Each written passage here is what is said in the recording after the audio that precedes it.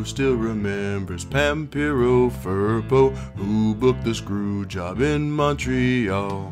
Who has a good friend named Weasel Dooley? Everyone knows it's corny.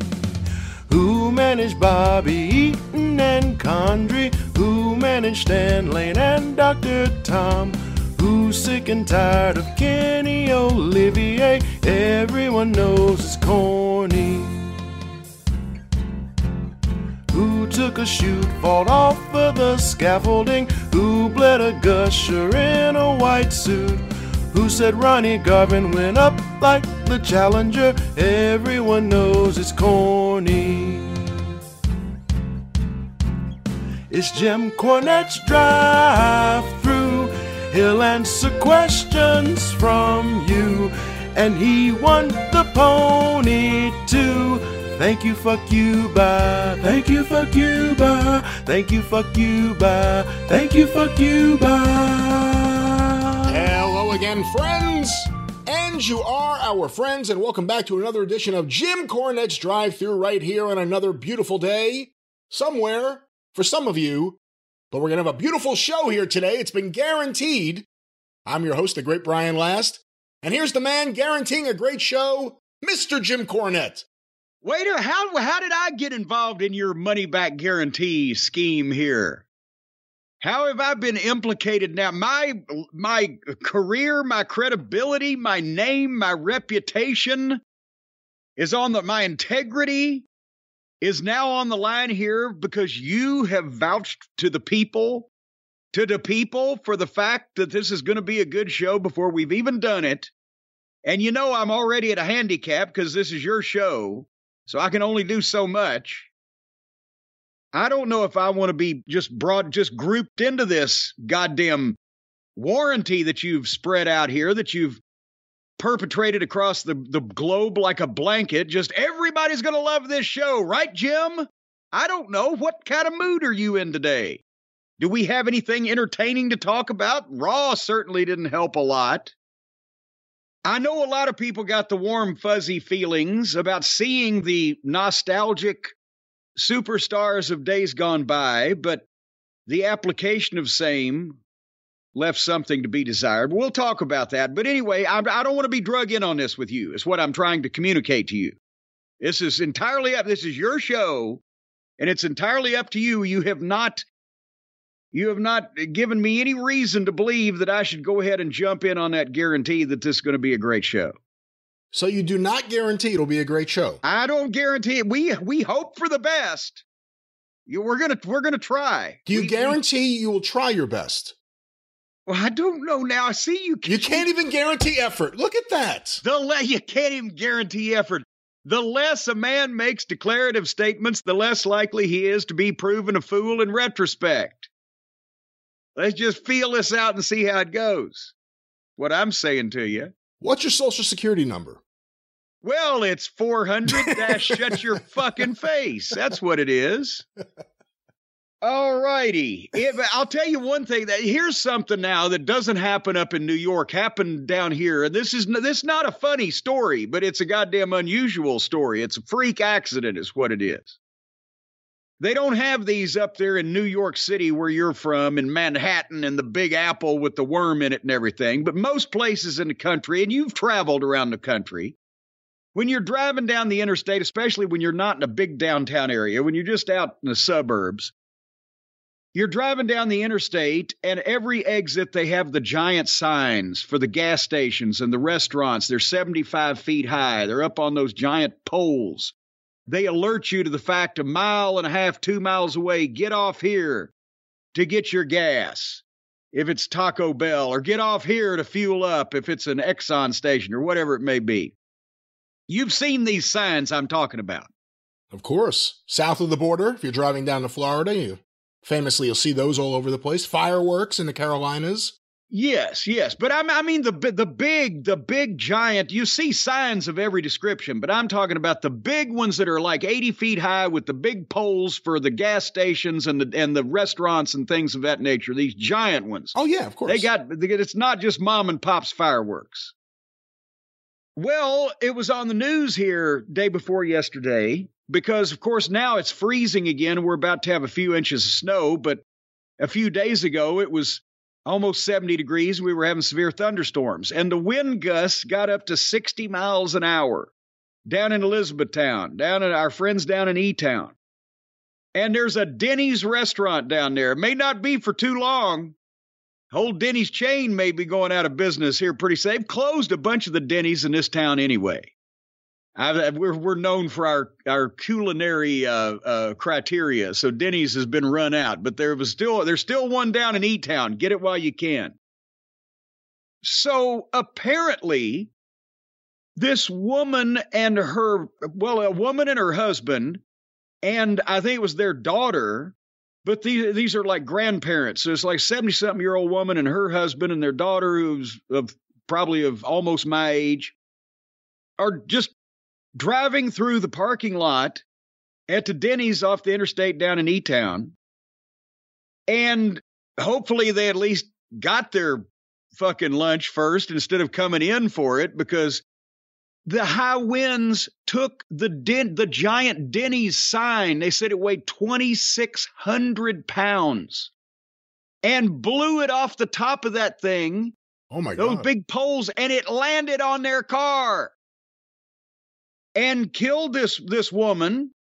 Her granddaughter's been on the news talking about it because it killed this woman.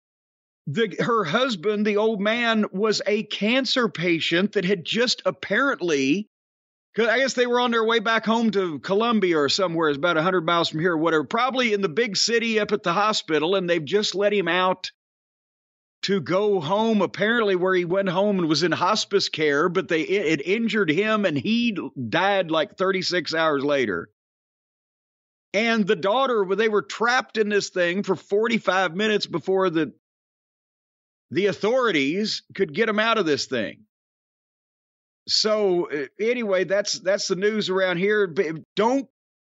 Do not only park. Don't leave your house. Do not drive under any sign of any description in a high wind. Because, and I got to think, we'll talk about him later in the program, but Stephen Pinu. If you folks down there are within the sound of my voice, can you believe that? They're driving through the Denny's parking lot and they're fucking Ford, and bam! The sign weighed as much as a mid-sized car and came from like 75 feet in the air.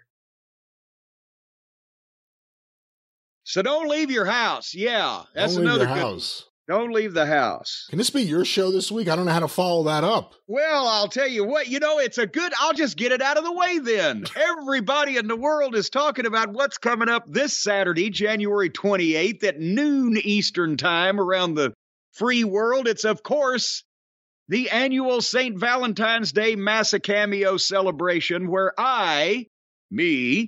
myself, Jim Cornette, do video messages personalized to members of the Cult of Cornette out there through the fine folks at Cameo. And you can go to Cameo, cameo.com/Jim Cornette. You'll see my profile there that indicates that we will be doing this Saturday. Or you can just go to jimcornette.com and click on the Cameo button on the home page, and it will take you directly to the aforesaid place where you can find out all about this, and more importantly, nab on to one of them when the time comes at noon on Saturday, because we're limiting to about 80. And did I say that? 80 lady? Hey. Like Jerry Lewis now. Or Bill We're Actor. limiting it to about 80 messages because that's the amount of time that we have that week to shoot and fulfill these. But whatever, I will give your sweetie a kissing or a cussing for Valentine's Day. I've said that before, but even if it's for you, if nobody else loves you for Valentine's Day, I'll love you for a fee. And I think we've established what that means. But no, hey, maybe it's not all, maybe because a lot of the ladies out there, they, at this time of year, they take advantage of these cameos and give them to their boyfriends or significant others or whatever the case that are fans of mine. Ours, even Brian, some of them even like you, their standards are lower. But I've got to think also that there's some guy out there, his lady just has a crush on me, is just head over heels infatuated with me. So, it could be that way too. But I can say whatever is legal. And as I mentioned, I can make some veiled threats if we can figure out a way to get it past the authorities. But maybe I could even sing some romantic or seductive songs to the intended Valentine this year. What if you sing the threats? I could sing the threats. I'm going to come and kill you. Now, it would sound a little more palatable if I put it to a jaunty tune about how I was going to rip their spleens out. Or I could just pitch a little woo, I gave it for the ladies, a little jaunty, close your eyes, spread your legs, and I'll fertilize your eggs, and I'll send all my sperm into you. Something like that. I'm a Beatles fan. I've never heard that version. I'm 43. I've never heard that version. I'll pretend that I'm kissing the tits I've been missing and penetrate you in my arms. And then while you're away, I'll jack off every day and I'll save all my sperm for you. All my sperm I will give to you. See, I can be romantic. I can be a romantic motherfucker. Do you only do their early material, or do you do any stuff after Sgt. Pepper? No, well, there's a variety of things. I don't think I can say that one. It involves one of the words we can't say even on the YouTube. But it's a later hit. We'll talk about that off the air. But now I'm in my head. I'm trying to figure out what song. Yeah. All right. Nevertheless, that's this Saturday, the 28th. The JimCornette.com, by the way, of course, Cornette's Collectibles is open for the Lazy Booking T-shirts, the Cornette Face T-shirts, the Behind the Curtain graphic novel, the final remaining pink and red Raw debut variant action figures. We're at 50 or 60 or thereabouts, so we're almost ready to close that one down, folks. And so much more. It's always there awaiting you. The Feather Bottoms Ultra Careful Handling System. What more can I say? Back to you, Brian. Back to me. Swami's barking at the FedEx man, who's outside right now. So I apologize for any of that noise you hear in the background. I find that Harley is more vehement with her barking when UPS, FedEx, mailman, whoever is coming up and actually bringing something in their hand with them.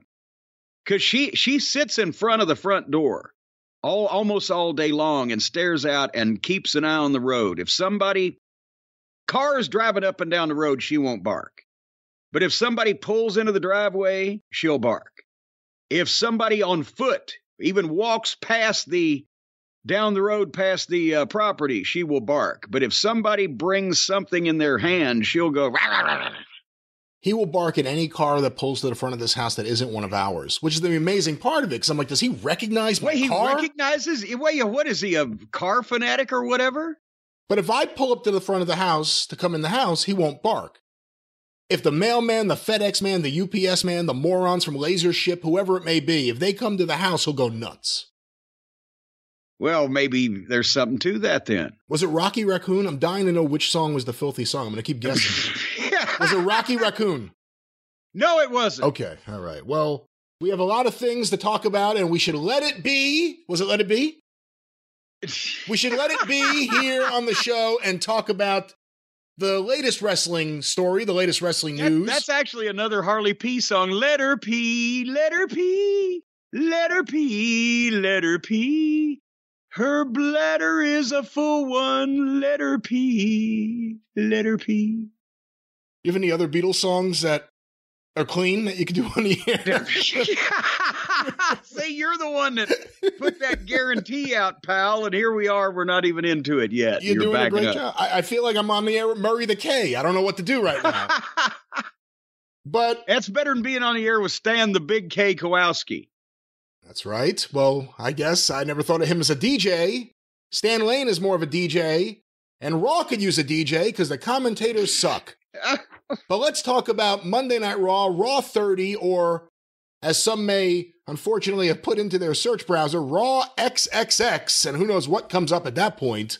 But Raw 30, Jim. Oh my God, that's right. That could be misconstrued. Raw XXX. That was the name of the video I saw. Raw XXX. Misconstrued. Misconstrued.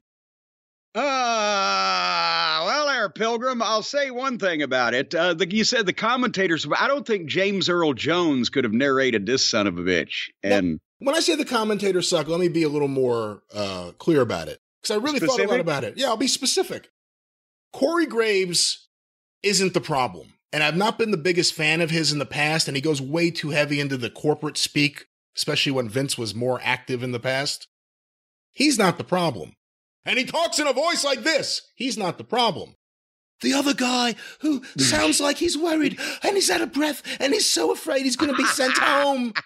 That's the problem. They don't gel well together because of that voice. He does, yes. That kid looks like the new kid in school that's being bullied and is afraid to speak up out loud.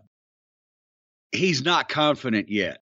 No. And the voice also, it doesn't. And, you know, and our friends across the pond know that I love the accents.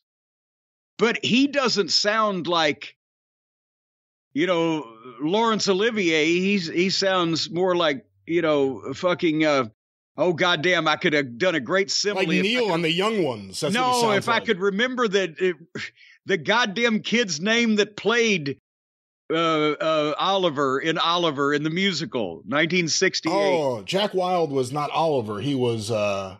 The Artful Dodger. The Artful Dodger. That's right. Well, nevertheless, whatever that little fucking puny kid's name was after I've already blown it. All right. And only 6 people would have got the fucking reference anyway, but there you go.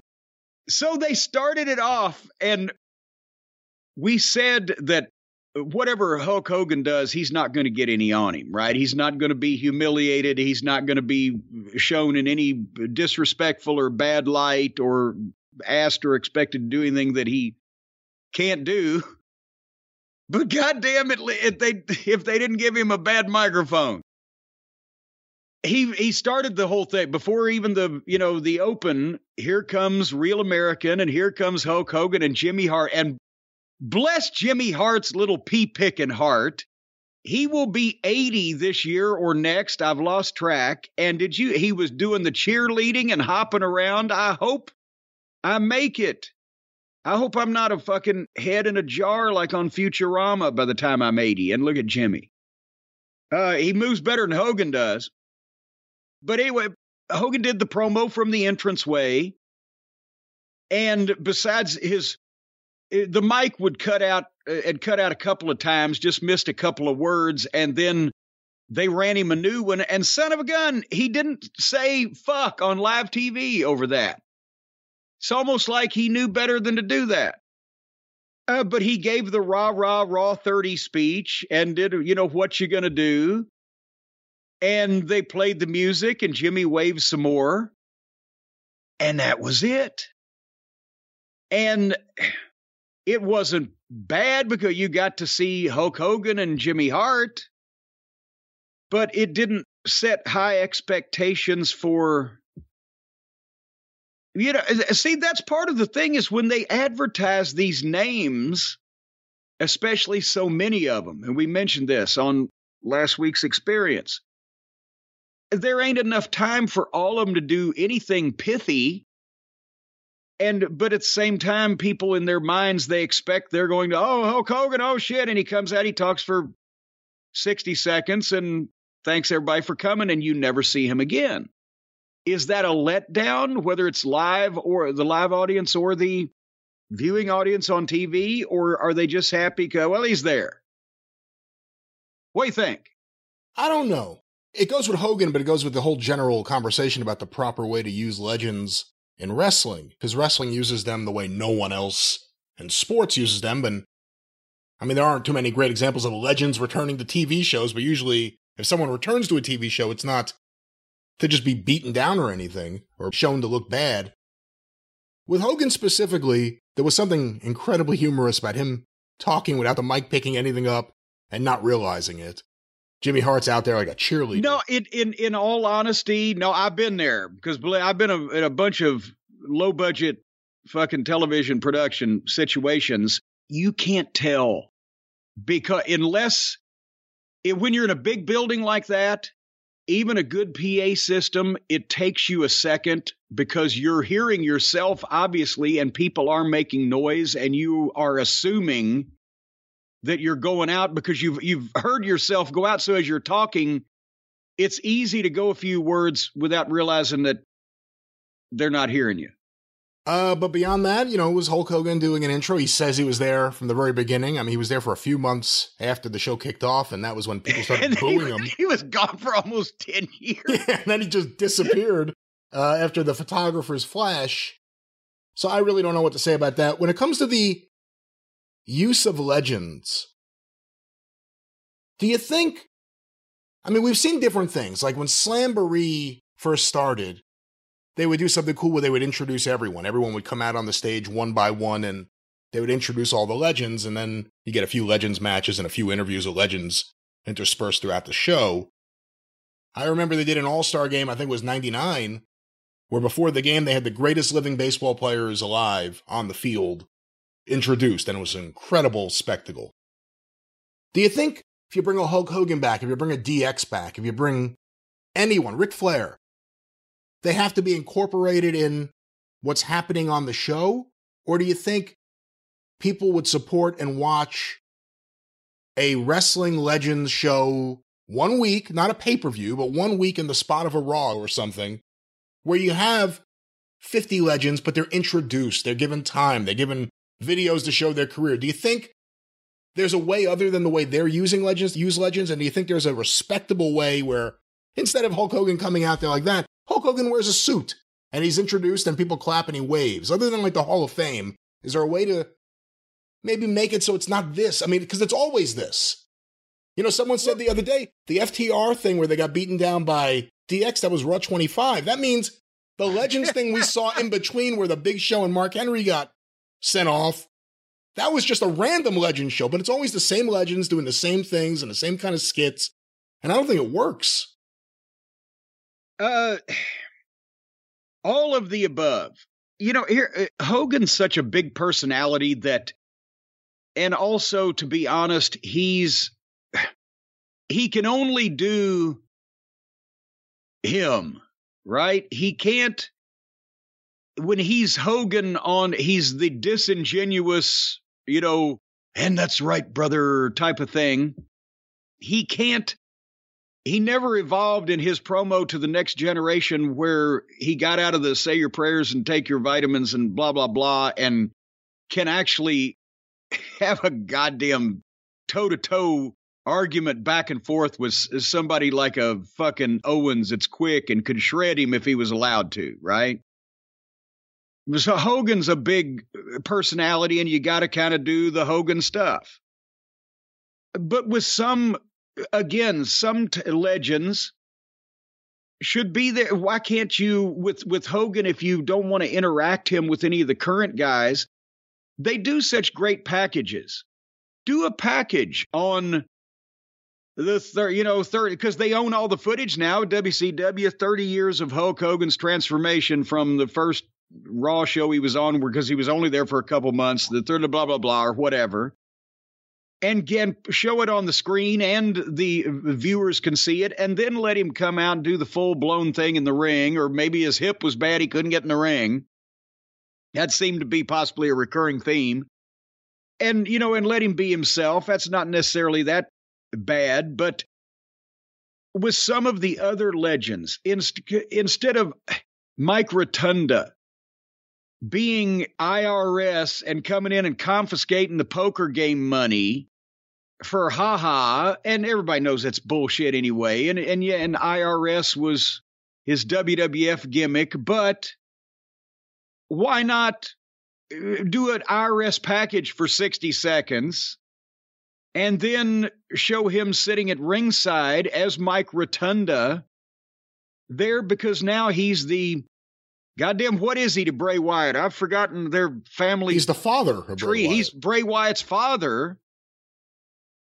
So people know that because they're playing now to the internet crowd, and let LA Knight come down there and jerk Bray Wyatt's father over the fucking rail and smack him around or something, to instead of what we got which we'll talk about later.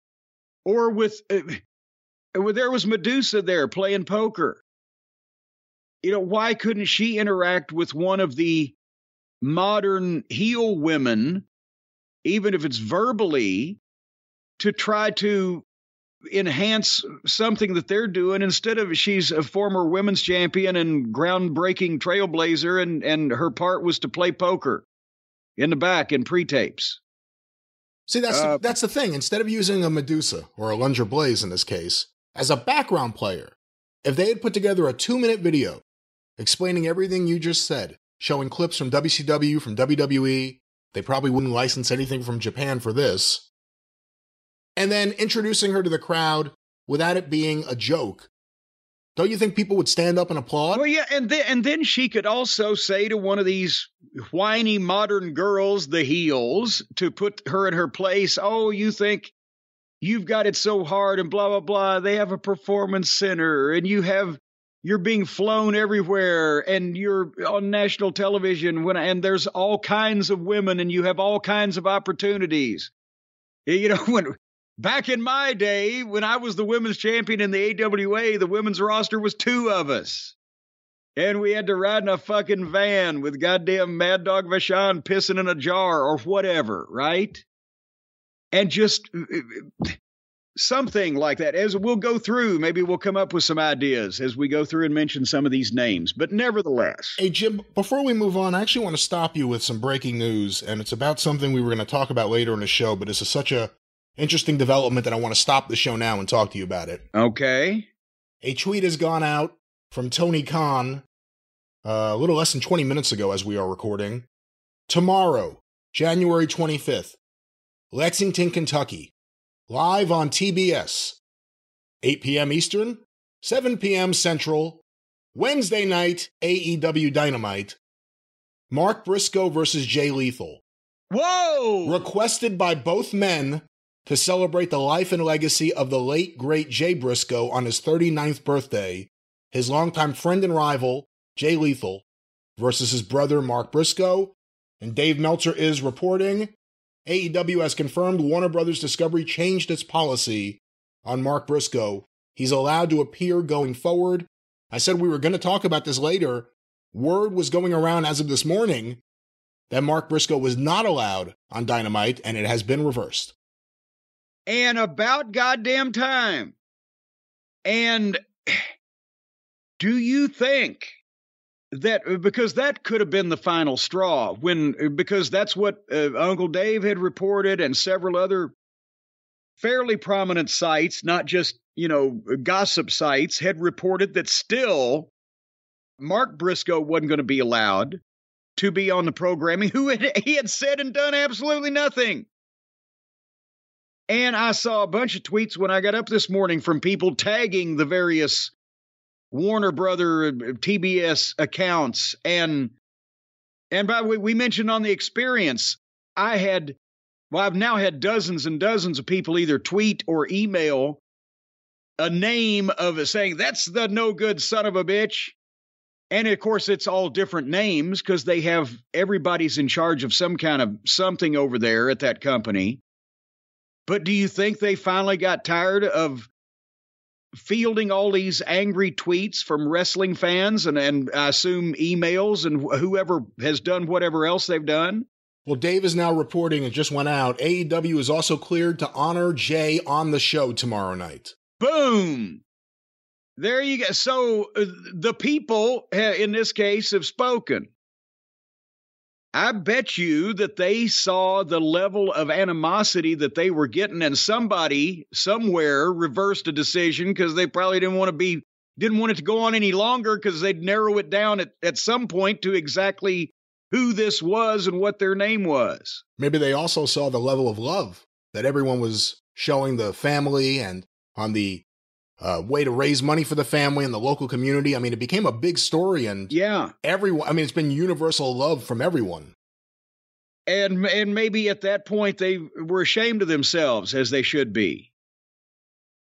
Well, that's good. And because I even saw people tweeting, demanding or challenging them, the Warner Brothers Discovery people, to contribute to the fundraiser for Jay's family, since they wouldn't contribute to anything else while he was around to take advantage of it. What do you think of Mark Briscoe versus Jay Lethal? Let's preview that for a second while we're talking about this. For the first time, I think, in recorded history, I am actually overjoyed at the thought of seeing a match on AEW television. If they give them time to do what they can do, and if they don't try to do too much and get hurt in the process, that's probably going to be one of the better wrestling matches that we will see on that television program before and after. I have to think it's universal that everyone is going to be just delighted to see Mark on that show. And it's going to, I got to say, seeing this news now, I'm really looking forward now to see this match. And boy, put that on first. If anything can possibly hold the big bangers, do a nice package explaining who Jay was and what happened, and segue right into that match and give them the first quarter hour and part of the second one, and I bet you they would keep a significant portion of that audience. Well, that's the big news, the breaking news. Mark Briscoe versus Jay Lethal on Dynamite. Certainly you'll hear this review this weekend on The Experience. But, Jim, let's get back to something that... And by the way, if it was Tony or whoever else stood up, or if it was the fans just by popular demand or whatever... Or the wrestlers. Everybody. Anyway, so we're back to Raw. Sadly. Oh, boy.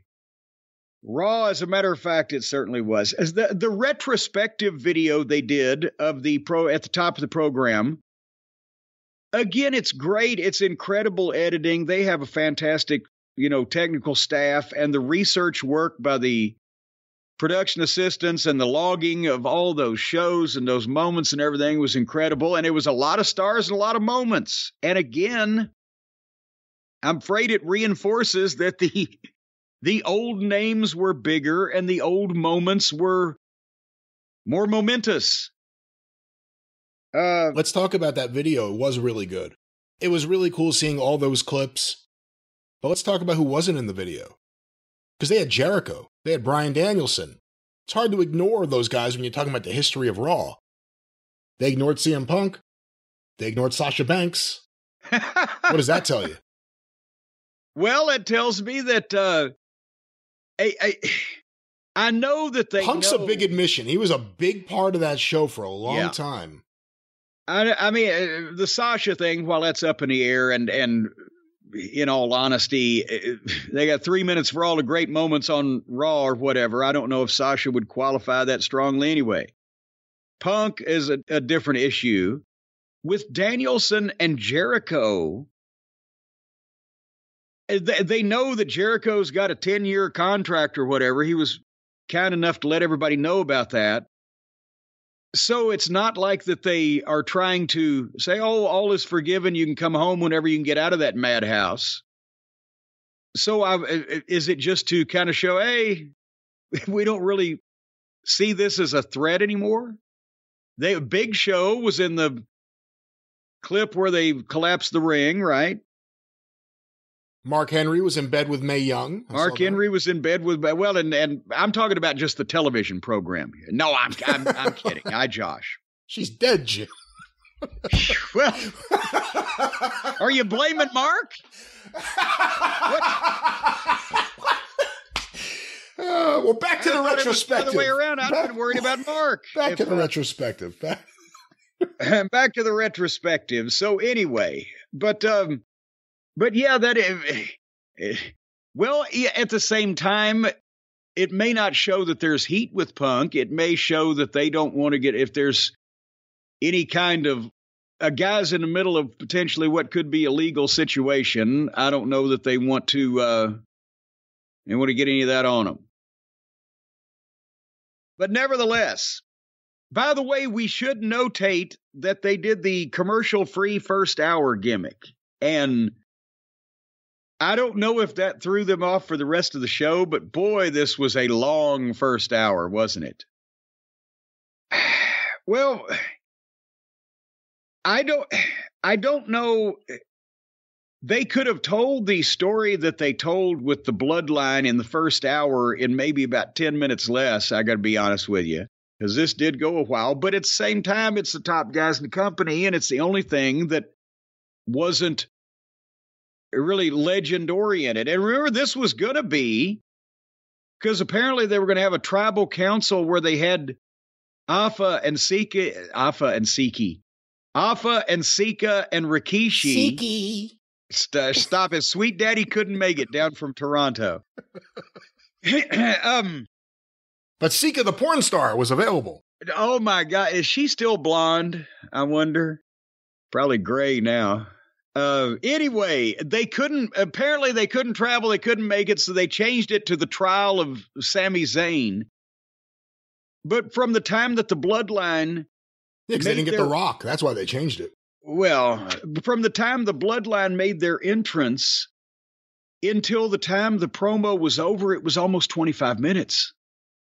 And is good, but gee, Manelli, all right.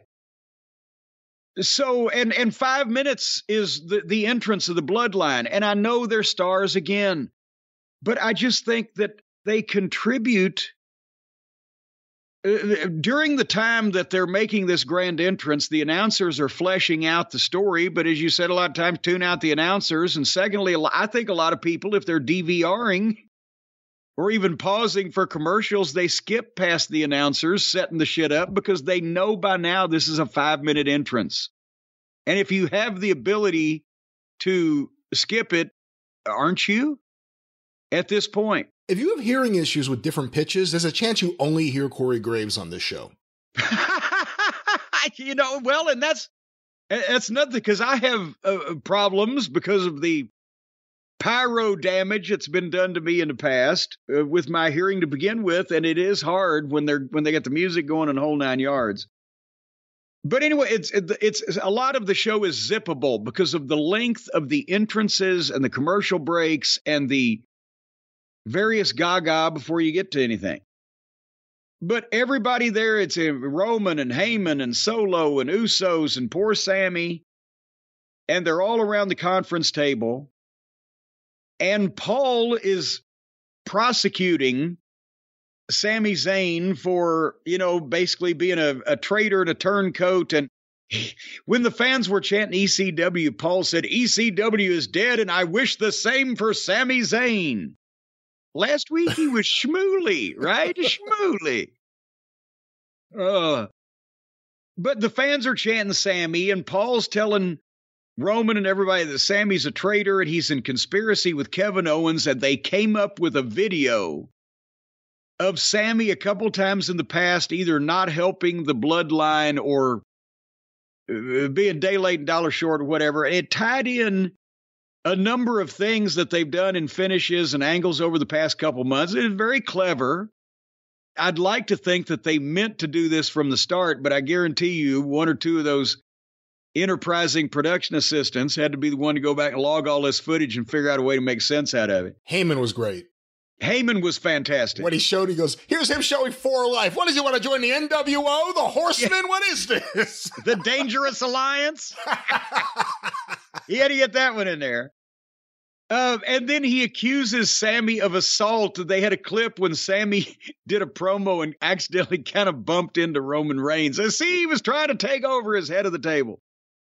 And Paul demanded that Sami Zayn be found guilty. I'll tell you, if he had played the fucking part of William Jennings Bryan in Inherit the Wind, it would have goddamn even been greater. What did they call William Jennings Bryan in Inherit the Wind? What was his name? God damn it. I just watched that the other night. I didn't. Anyway, it was a thinly veiled serialization of the Scopes Monkey trial. So finally, Sammy is he's shitting himself, right? He's looking at all of it, and he says, Paul, it hurts coming from you. All those times you hugged me, you said you loved me.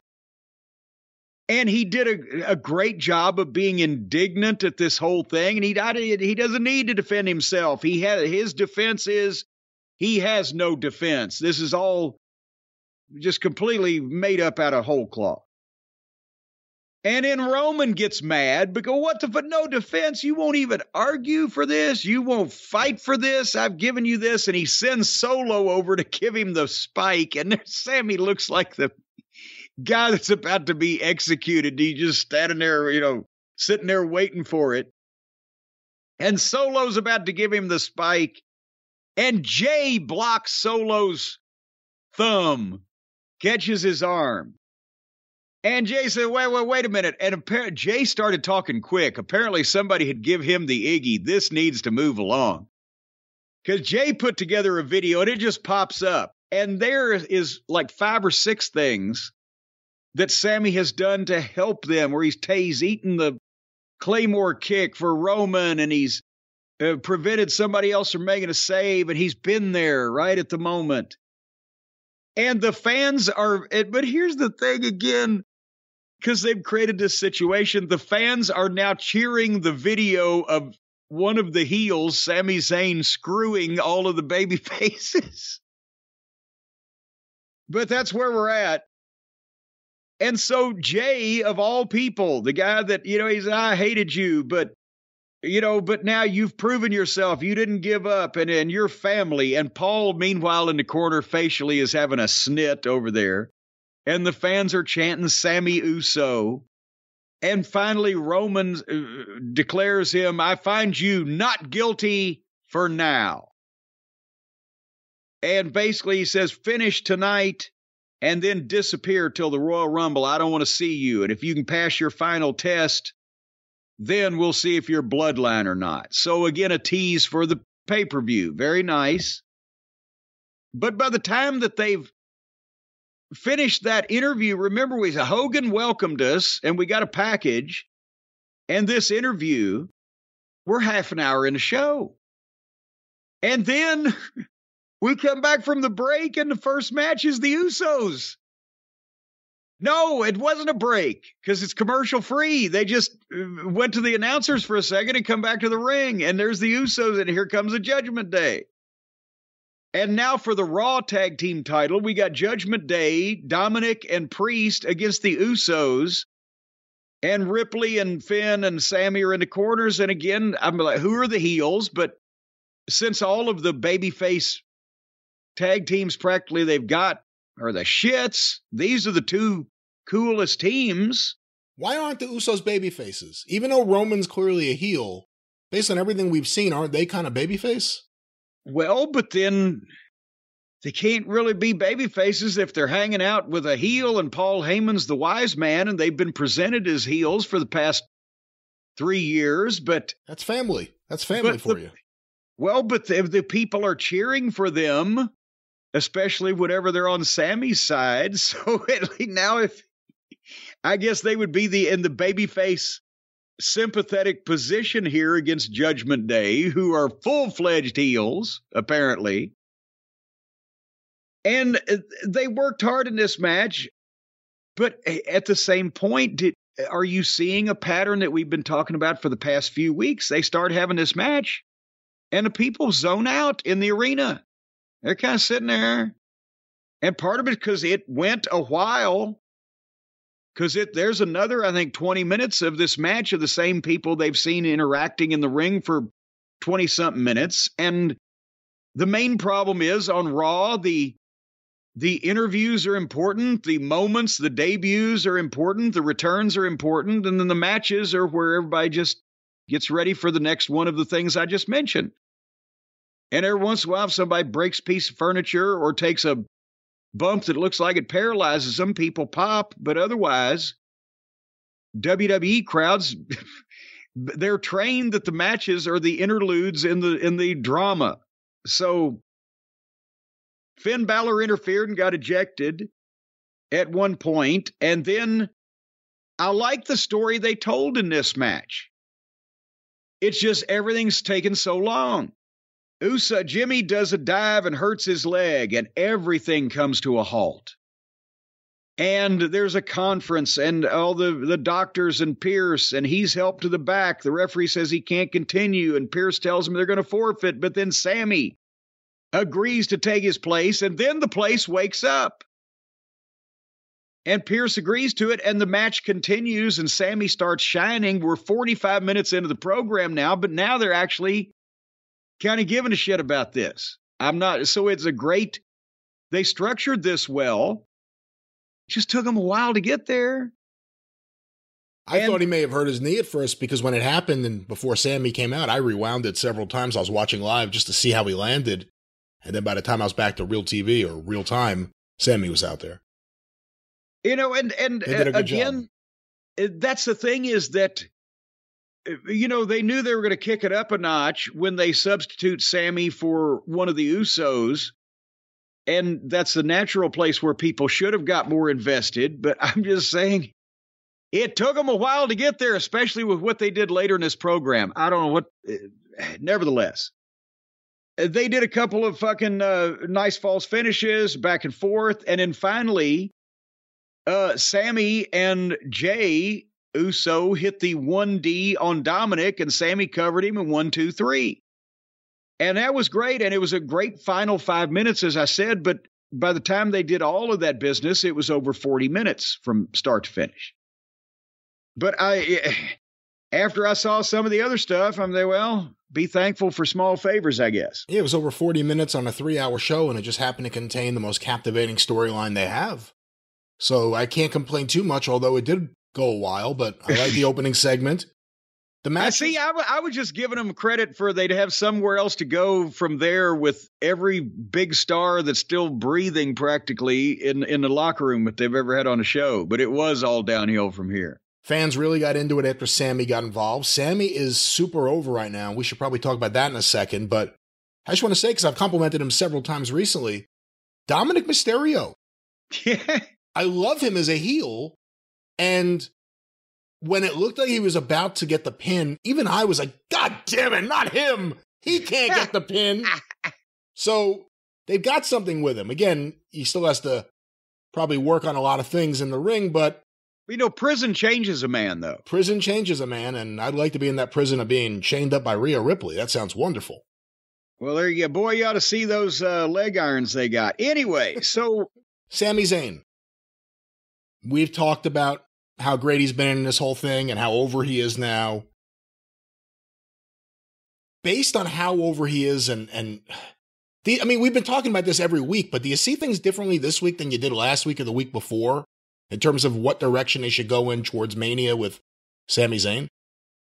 Well, I mean, it seemed like this was a kind of a quick jump ahead from Roman being a little grumpy with him to, gotta spike him now and blah, blah, blah. But I assume they've still got another 8 or 9 weeks before WrestleMania or whatever it is. So they're going to space this out. But I think obviously at WrestleMania, something has to transpire where the people can be full-throated behind Sammy. However, this split chasm is going to develop between Sammy and the bloodline, it's got to be right about that time, right? Because or would happen at WrestleMania, but probably if they want to make WrestleMania strong, it would happen beforehand. I go back to the question, if Cody wins the Rumble, is Sammy in the Rumble? Depending on, I guess, how many people else they got in the Rumble, he would almost have to be, wouldn't he? I guess that's the question. A guy featured like that would almost have to be. And we have Owens versus Roman that night, which obviously he'll be involved with. If it appears like the logical thing is getting somehow to Roman versus Sammy for one of the nights of WrestleMania, again, how does that affect Cody, who every video they're showing of Cody, I've said it before, and it becomes more and more apparent every week. If he doesn't win the Rumble, something's wrong. Well, I don't think we're getting Roman Sammy at WrestleMania unless The Rock is definitely out. The report is The Rock is definitely out. Well, son of a gun, I thought we could count on him. Well, in that case, the report is that The Rock has informed WWE that he doesn't have enough time to get into shape. Goddamn, he looks pretty fucking good when I see him on his television program. He was great standing still. What about when he falls down? Well, that might be a different story. But still, do we see Roman and Sami at WrestleMania night 1 and then Cody? Because Roman will, even if we have Roman and Sami, Roman will beat Sami. And then we have Roman and Cody night 2. Well, I guess the other question is if Sami is this hot right now, and he's as hot as he's ever been, and people really love him, and he's doing a great job with it, how do you get from here to WrestleMania a few months away so that he doesn't lose that? And what do you do with him then? Because you don't want him just to be in a throwaway match. I don't know if him and Owens versus the Usos, just to use an example, would be enough to kind of go with the spirit of everything that's been happening for the last year. The question is, how are you going to use Sami getting to Mania or at Mania? I don't know. They don't pay me to do that. No, in all honesty, I like this thing with Sami and the bloodline because I don't really know exactly. We know eventually what the concept, what's going to happen is that Sami's going to end up on the outs, but we don't know how or who's going to instigate it or exactly what the process is going to be. And because of the things up in the air and the Rock schedule and et cetera, we don't even really know for sure what the matches are going to be at WrestleMania. We need to know sooner than later for promotional consideration. But I like the fact that they've got something that we're interested in and we can't call every step of it. And I honestly, at this point, I don't know what I would do. I know what you can't do. You can't really do the thing now where they jump Sami, bombard him and leave him for dead, and the people are sympathetic over it because now he ought to know better because he's been warned because they're already looking sideways at him, and Roman was going to have Solo spike him. So it almost has to be something where Sami has the choice to make in the moment and chooses fair play or whatever's right instead of what the bloodline's interests are and screws them in some kind of fashion. And then they have cause to jump him and do whatever. But if he gets beaten down by the gang of people that were about to beat him down, that he's still hanging around, that takes some of his sympathy away and it doesn't look as smart, doesn't it? Well, we will see where they go, but perhaps if Sami is stressed out by this whole situation, we could recommend something that he can ingest, that he could sit down and get rid of these Sunday scaries. Well, and now that the pay-per-views are on Saturday, it could even be Saturday scaries. Folks, our friendly neighborhood sponsor, Sunday Scaries, are back. You've heard about them before, but whether you have them on Sunday or all during the week, it matters not because you can have the perfect remedy for the Sunday Scaries any day of the week. The Sunday Scaries are crap that life throws at us. Well, on Sunday night, we're sitting there on Monday morning. Many of you out there, I understand, I've been told this, and I've read it in several large newspapers, go to work on Monday mornings and have to deal with a bunch of shit through the week that you don't like to deal with, and you look forward to the weekend. Me, all my days are the same, and I just deal with shit in a variety of ways that I do regardless. But now you can deal with these scaries in a brand new way. The stress, the nerves, the can't sleep, the dreaded feelings.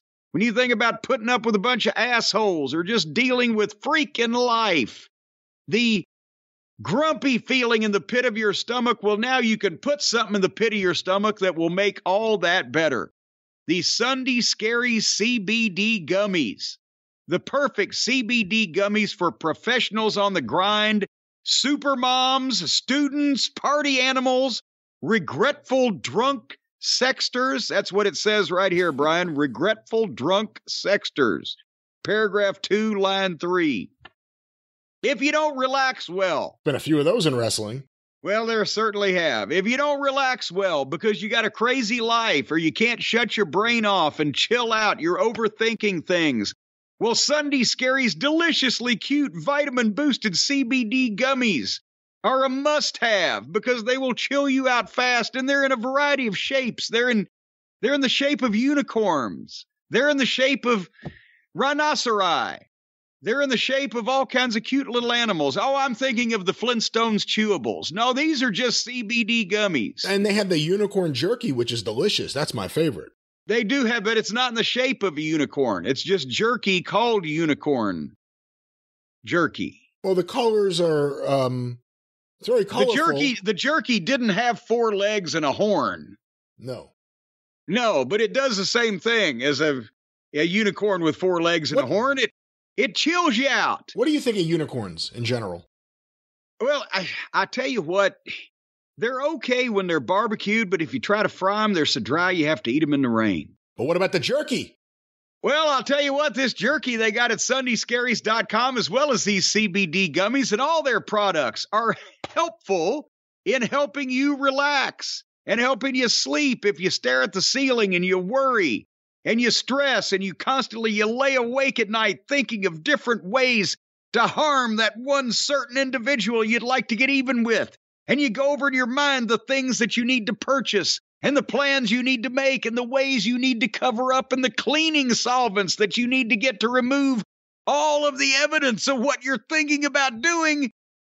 Or you could just take a Sunday Scary CBD gummy and you could have a good night's sleep. Look, we've all got the right to live scare-free, folks. So whether you need to take the edge off, calm your racing mind, sleep better, or just prevent yourself from committing felonious assault, take 2 CBD gummies every day to keep the scaries away. That's old Dr. Corny's prescription for you.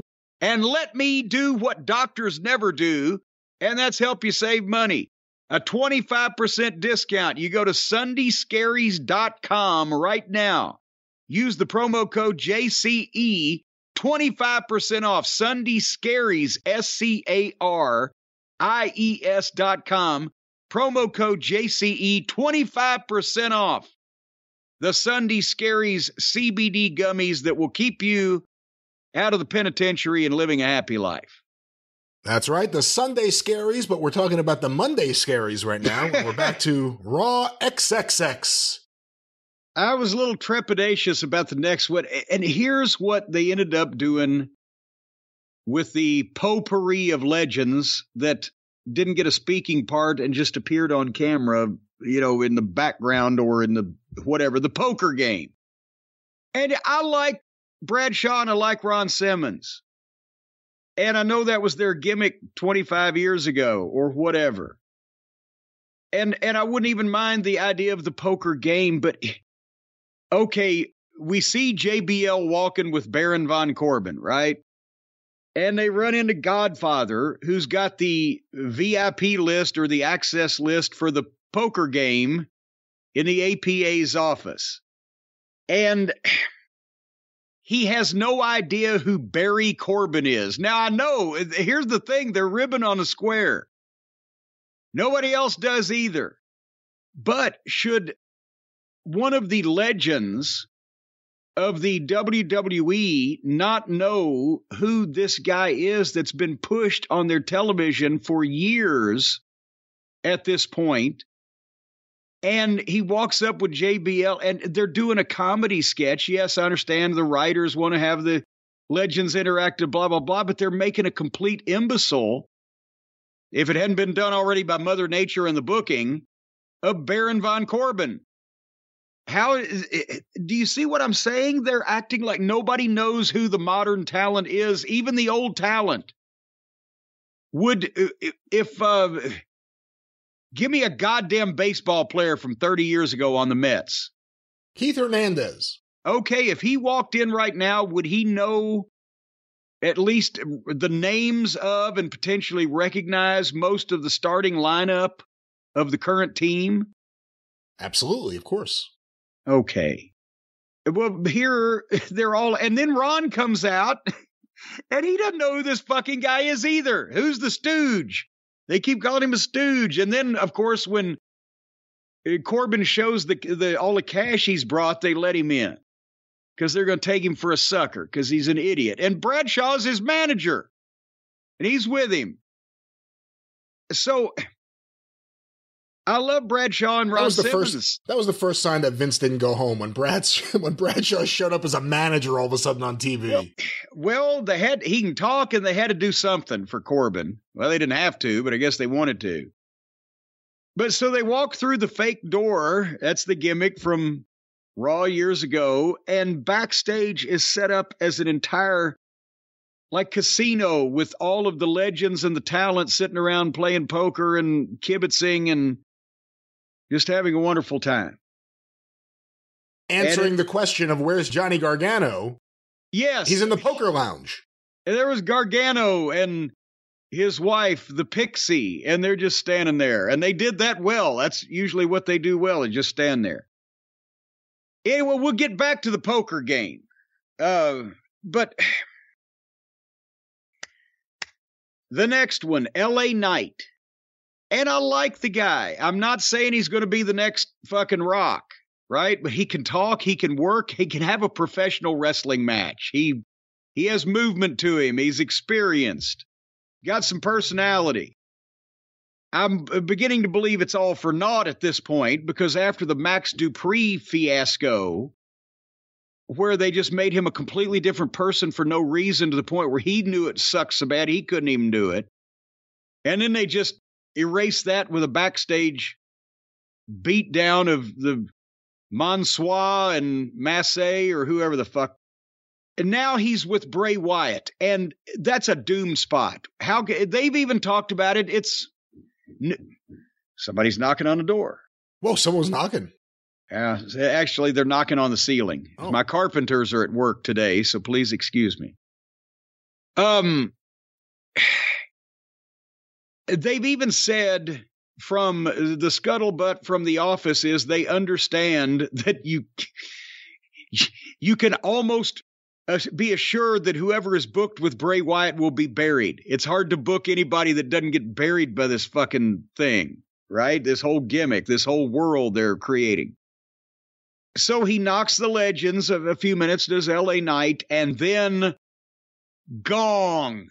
The Undertaker's gong, and I sit up, and I open my eyes, and I start sharpening my pencil, and the people, ooh, and that lasts a gong or two, and the Taker music starts, and then it transitions to that fucking Kid Rock, American Badass, his right-wing, fake trailer park trash, fucking...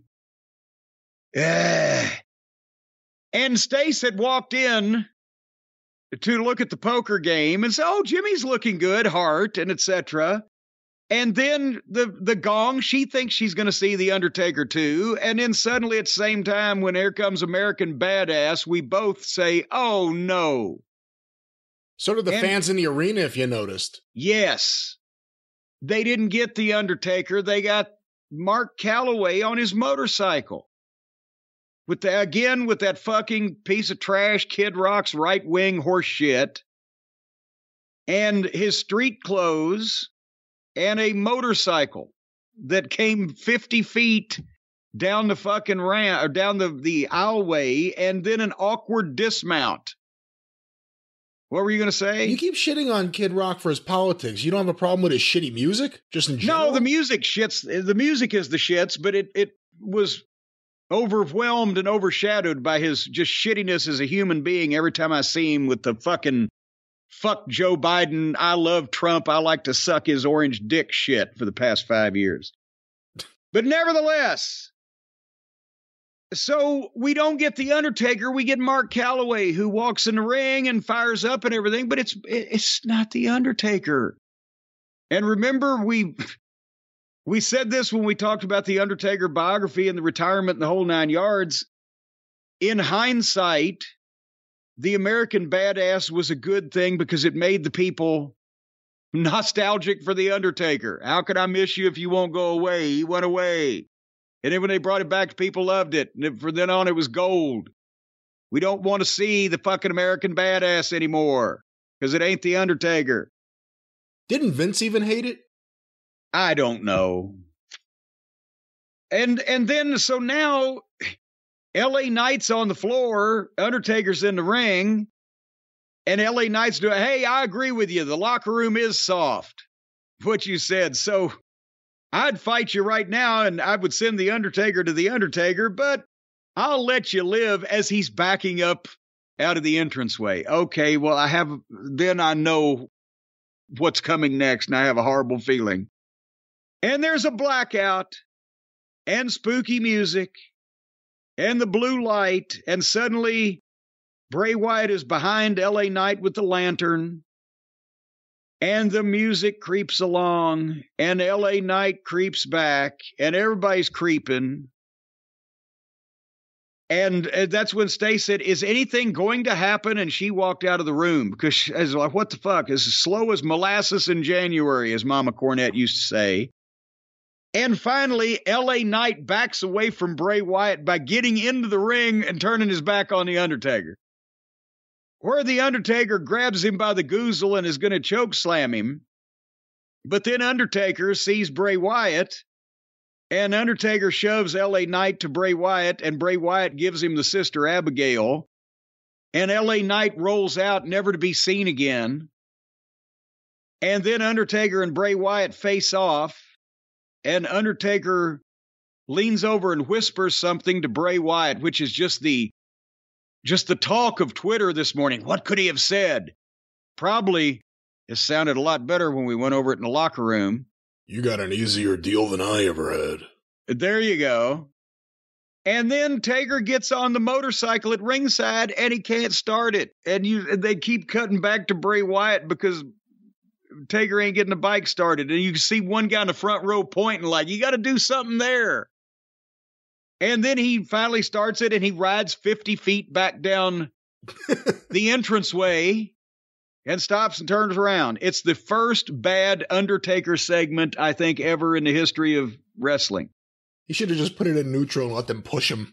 Just push. Hey, look on the bright side. You know what? Considering how shitty this was in every respect, the wrong Undertaker, the Bray Wyatt stuff, LA Knight is doing as well as anyone could do under these circumstances, and I think he's actually, I don't know if they'll use him. I don't know if it'll go anywhere for him, but the fans are reacting to him. He's starting to get over. They're doing his, I don't know if his catchphrase is yeah or whatever, but they're doing it with him. So they're into him a little bit. He's got good material. He delivers it well. Seems like a tweaked out wrestler. Like you believe he would be a crazy wrestler. But then they keep jobbing him out. So like he does a good job, but it's like the Austin Theory thing. Although he's a bit older than Austin Theory, which is why I don't have as much hope that they'll straighten it out. But he's been great. He's been one of the highlights of WWE programming. As bad as the Bray Wyatt stuff is, he's good. But now think about this. Undertaker could have chokeslammed him, except you have him, Bray. So he throws him to Bray. Bray drops him on his head. You never see LA Knight again. Taker's retired. Bray Wyatt just came back, but he's been around for 15 years in some form or another. And so the newest guy is the guy that got shit on and left out of the equation. And yes, I know for the fans of the supernatural, one step beyond, they loved the idea of Taker and Bray Wyatt in the ring together, except they didn't even see Undertaker. Bray Wyatt has goddamn supernatural fucking puppets, talking pigs, and whatever. But we can't even see the Undertaker with some eye makeup and the goddamn entrance and the whole 9 yards, some druids maybe. Him, he's just got to come out dressed in street clothes. I don't know. And the LA Knight stuff, the problem is they have a track record. They show you what they think of you when they use you this way with the legends. They did it to Rob Conway, I remember, years and years ago, where he got beat up by like 15 legends in the ring. Like one after another. You had to bump from one to the other to the other. But FTR with DX is the famous one that everyone talks about now because they first talked about it here on this show. Yeah. So, I mean, there are examples, WWE, you have someone that the fans may think has something, and they're like, all right, just go out there and get beat up by these old people. And then I'm not saying that about The Undertaker necessarily, but, you know, that's the thing that doesn't give me hope for LA Knight there. It says something about the way they think of you when they're building up a big match, this lights out match. Match has a fucking sponsor, Mountain Dew. And they're going to have you used like this the week before. Why didn't they just save poor L.A. Knight? Use The Miz. Considering what they did with The Miz, why didn't they do that with The Miz here? Well, he has to get beat up later on. But at least he got beat up by one of the current members of the roster. But why couldn't Bray Wyatt be in the ring doing one of his promos that people love, even though he never really gets anywhere? But maybe couldn't he be conflicted again about, I don't know if I should do this, or I don't know if I should let this monster out of its cage again or whatever. And boom, Undertaker music. Here comes the Undertaker. He gets in, he brings the lights up with his supernatural powers, and he tells fucking Bray Wyatt, he gives Bray Wyatt one line of advice that makes sense in whatever the fuck universe they're in these days. Enough with the howdy-doody shit. There you go, enough with the howdy-doody shit, kid. Or whatever it may be. And then there's the fucking bong and the lights out, and when they come back on, Undertaker's gone, and then Bray Wyatt can do his Firefly Funhouse or whatever. And then you've seen the real Undertaker. You've had that moment, but you didn't have to beat the fuck out of L.A. Knight, and it wouldn't have cost him any buys on the Royal Rumble.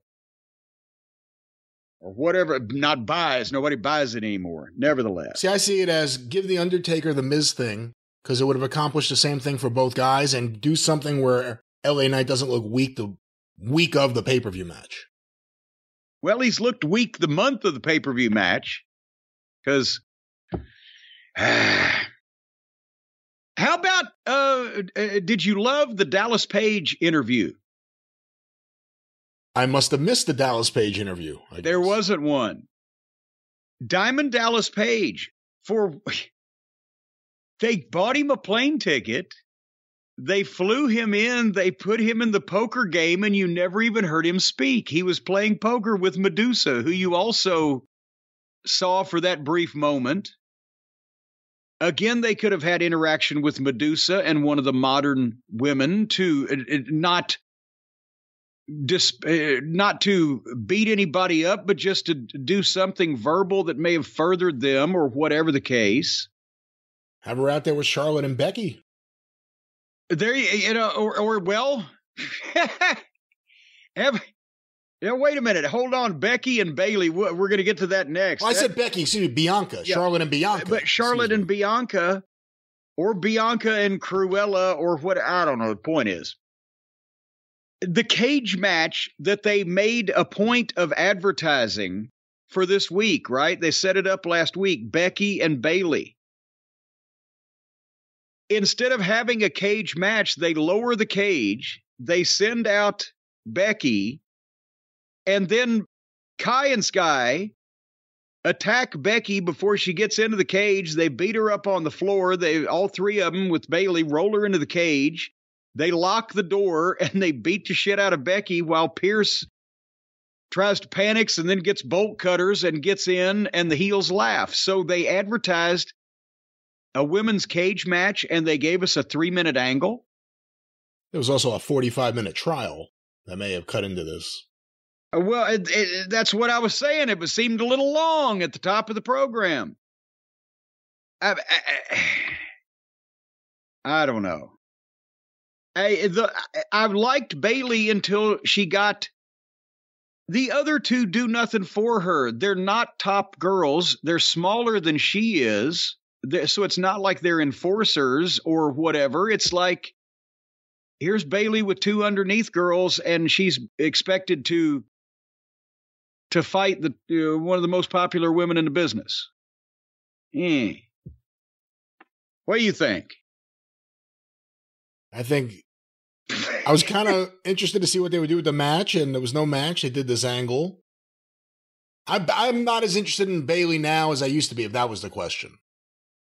And a lot of it's based on usage. Yeah.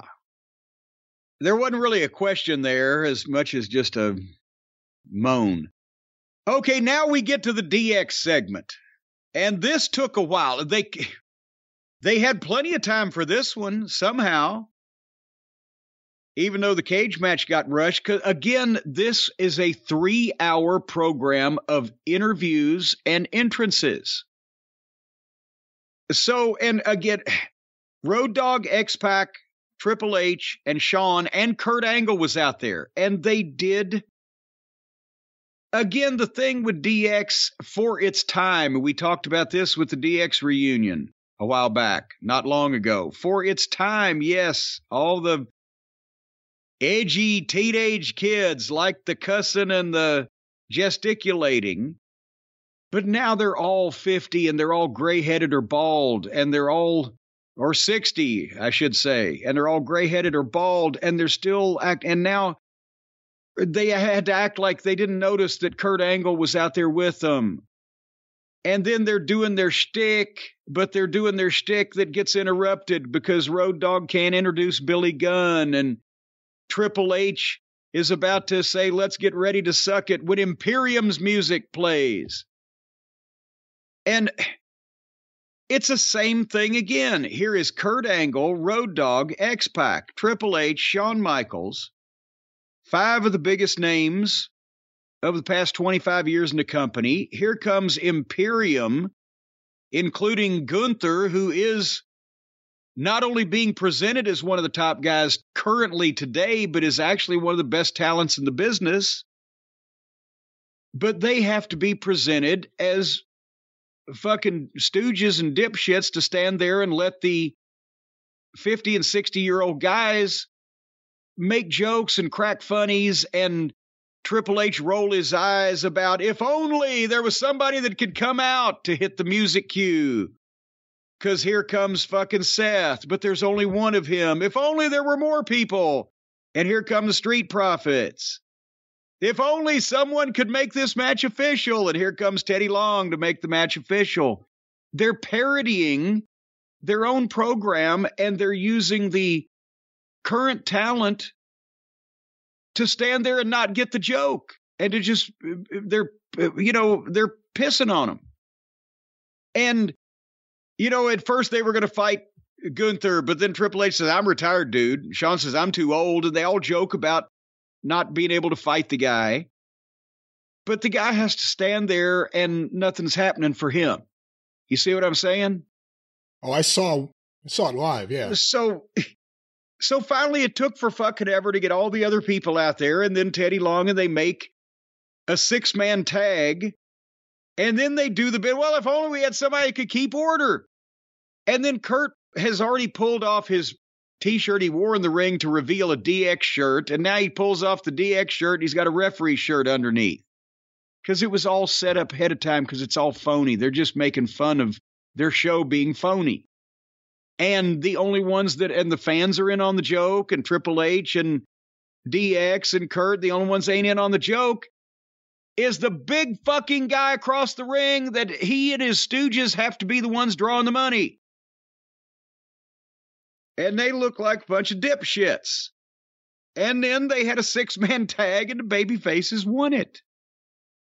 And then Stace had come back in and said, the Street Profits, she said, do they always come out dressed that way? They had basketball uniforms on. This was for the 76ers colors, I believe, because they were in Philly. But I said, yeah, they always have basketball uniform. And she said, and the red Solo cups? I said, yes. And then she walked out again. And so now they didn't beat Gunther, but they beat Gunther's team lost, and he was in there.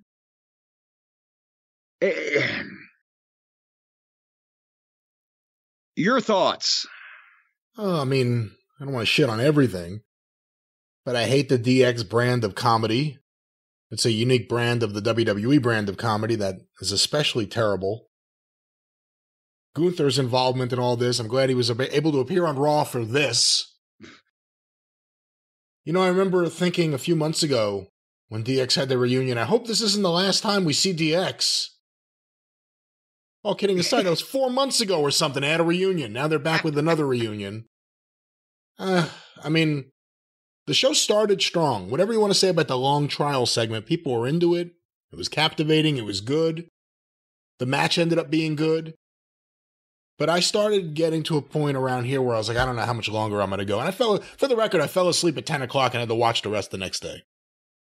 Well, we were right there at about 10 o'clock by this point. What would have hurt if DX had come out and done all of their stuff and they're, done their promos that people want to hear, and then Imperium come out and Gunther got up in Triple H's face and say, you're an executive around here now, so I'll talk to you. I don't care about the rest of your clown show friends. Shawn Michaels, if you look sideways at me, and I know you probably will, no matter how you look at me, look sideways at me, I will chop you into insensibility, and X-Pac, I'll break your neck and whatever, and have a face-to-face with Triple H about how he needs to be, Gunther that is, the top guy in this fucking company, and Triple H better get with the program and start menacing them and let the current guys, Seth Rollins and the Street Profits, if it has to be, come out and save a potential bad situation with a guy that's had heart problems and several other people that have injuries and are retired and in their 50s from Gunther and his stooges. And then they have them. Instead, the senior citizens have made these other guys look like nerdy dipshits and then bring in the stooges to do their light work. I don't know. There was more poker. That's when DiBiase, who never spoke, nor was barely even seen except in this instance, lost a bunch of money to Baron Corbin, and then IRS took the money. And Ron Simmons said, damn. And we were almost 2 hours into the show. He took all the money. The IRS came and took all the money. He gave him back one bill. It's just bad comedy. This is Vince comedy. This is Vince comedy. Wouldn't there have been any kind of young baby face that Shawn Michaels may have come out and given a heartfelt coaching speech to about how I was my own worst enemy, but I straightened up and people counted me down, but I came back and you can too, or something like that? Or is there not, who did the last upset on the program? Is there not a way that X-Pac could have not? Oh. Well, yeah. Is there a way that X-Pac could not have congratulated a kid like Ricochet for that big win that he got? What? Take your legends and let them do their stuff, but apply them in a positive way to the younger talent, to where they interact like equals. And the only guy they didn't, well, I won't say Hogan didn't get any on him. Ric Flair made his entrance, came out in Philadelphia in that suit. My God, Rick had such great style and fashion sense back in the 80s. Michaels from Kansas City. No, he looks like a psychedelic cow. Yeah, boy, I tell you what, it did look like some type of LSD-ridden cattle experiment. When he said, I'm styling, as soon as he said styling, I said, you got to be fucking kidding me. Look at you. Look at the state of you. Look at the state of you. But he came out dressed as he was and made a nice little speech to Philadelphia and introduced Charlotte. And at least they let him be serious and not be embarrassed or silly or have to do ha-ha. And Charlotte comes out and Rick went back and Charlotte went to the ring. He called her the greatest women's wrestler of all time. You can make a case for that, and I would think that she would have to be his favorite anyway. So I don't know that anybody's going to sue him for misrepresentation on a wrestling program. But then Charlotte cuts the promo, and then Bianca comes out, and she's happy and skipping and twirling her hair as usual. And as they got in the ring, one is obviously the Raw champion, the other one's the SmackDown champion, and it just, as you stand there looking at it, they're both wearing the identical same championship belt, just one is blue and one is red. And that's just so fucking stupid. No wonder nobody gets over as a champion anymore. There's so many of them. And they look the same. Every belt looks exactly the same. It just different color for the different brands. They violate, Vince, before he left, was violating the rules that he made 15, 20 years ago, that when he was in his right mind, that you shouldn't violate. And then Bianca says she runs Raw, even though Charlotte may be the champion at SmackDown. And then here comes Cruella DeVille, and she knocks both of them. And Bianca says, well, if you want to, then you get in the ring here with me and let's settle this or whatever. And as soon as they go to the break. I'm telling you, entrances and promos. And if anybody actually starts to fucking fight, they go to commercial. So they come back with the match that apparently nobody cares about. And Bianca won and then started cutting a promo again. And that's when Alexis Bliss popped up on the screen. Alexa Bliss. What'd I say? Alexis Bliss. Well, that sounds better. You think Alexis sounds better than Alexa? Alexis Bliss. Alexa Bliss. Alexis Bliss pops up, and she does the spooky promo. And she doesn't need boy howdy. She's going to blah, blah. She's going to rip her fucking limb from limb. So now, again, as we've noted on the last program, now we got to put up with this little fucking 80-pound blonde pixie being a supernatural creature also, along with Bray Wyatt and the rest of the gang. I would like to see if she's a puppet or not. I wonder if somebody could stick their hand up her rear end, motivate her to move around. Maybe Uncle Howdy. I don't know.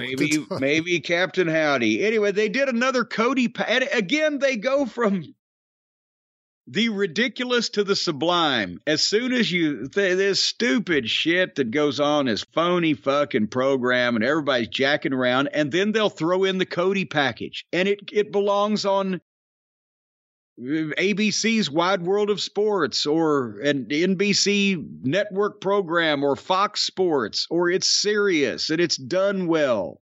And it could be a UFC package. And this is the way you get a fucking star over. But they, for whatever reason, they think that not only can you only be serious about one or two things at a time, but that they're convinced, I guess, that all the bad comedy and silly phoniness on the rest of the program doesn't damage the few times that they get it right with something like this. But if they had a program that they in any way took seriously on the rest of it, these packages that already stand out would get even more over because there wouldn't be people going, well, I'd almost believe in that, but the rest of this shit's horse shit. And then they followed that up, Brian, with a package on their brand new video game. What do they call it? WWE 2023K, whatever. The date's in there. WWE's in there. There's a K in there somewhere. You know more about video games than I do. You're on the right path, yes. I'm on the right. Well, guess who the big star and on the cover of the video game and doing the commercial of the video game is in 2023? John Cena. The guy that only wrestled once for the WWE in 2022. It's a rib. That can't be Roman Reigns. It can't even be Brock Lesnar. It's got to. I love John Cena. He's a big star, but that's the problem. He's a big star, but not for them anymore. But that's the only person they can put on the cover of the video game that anybody knows who the fuck they are. Because all the other ones are playing stooges for the senior citizens and the Over the Hill gang.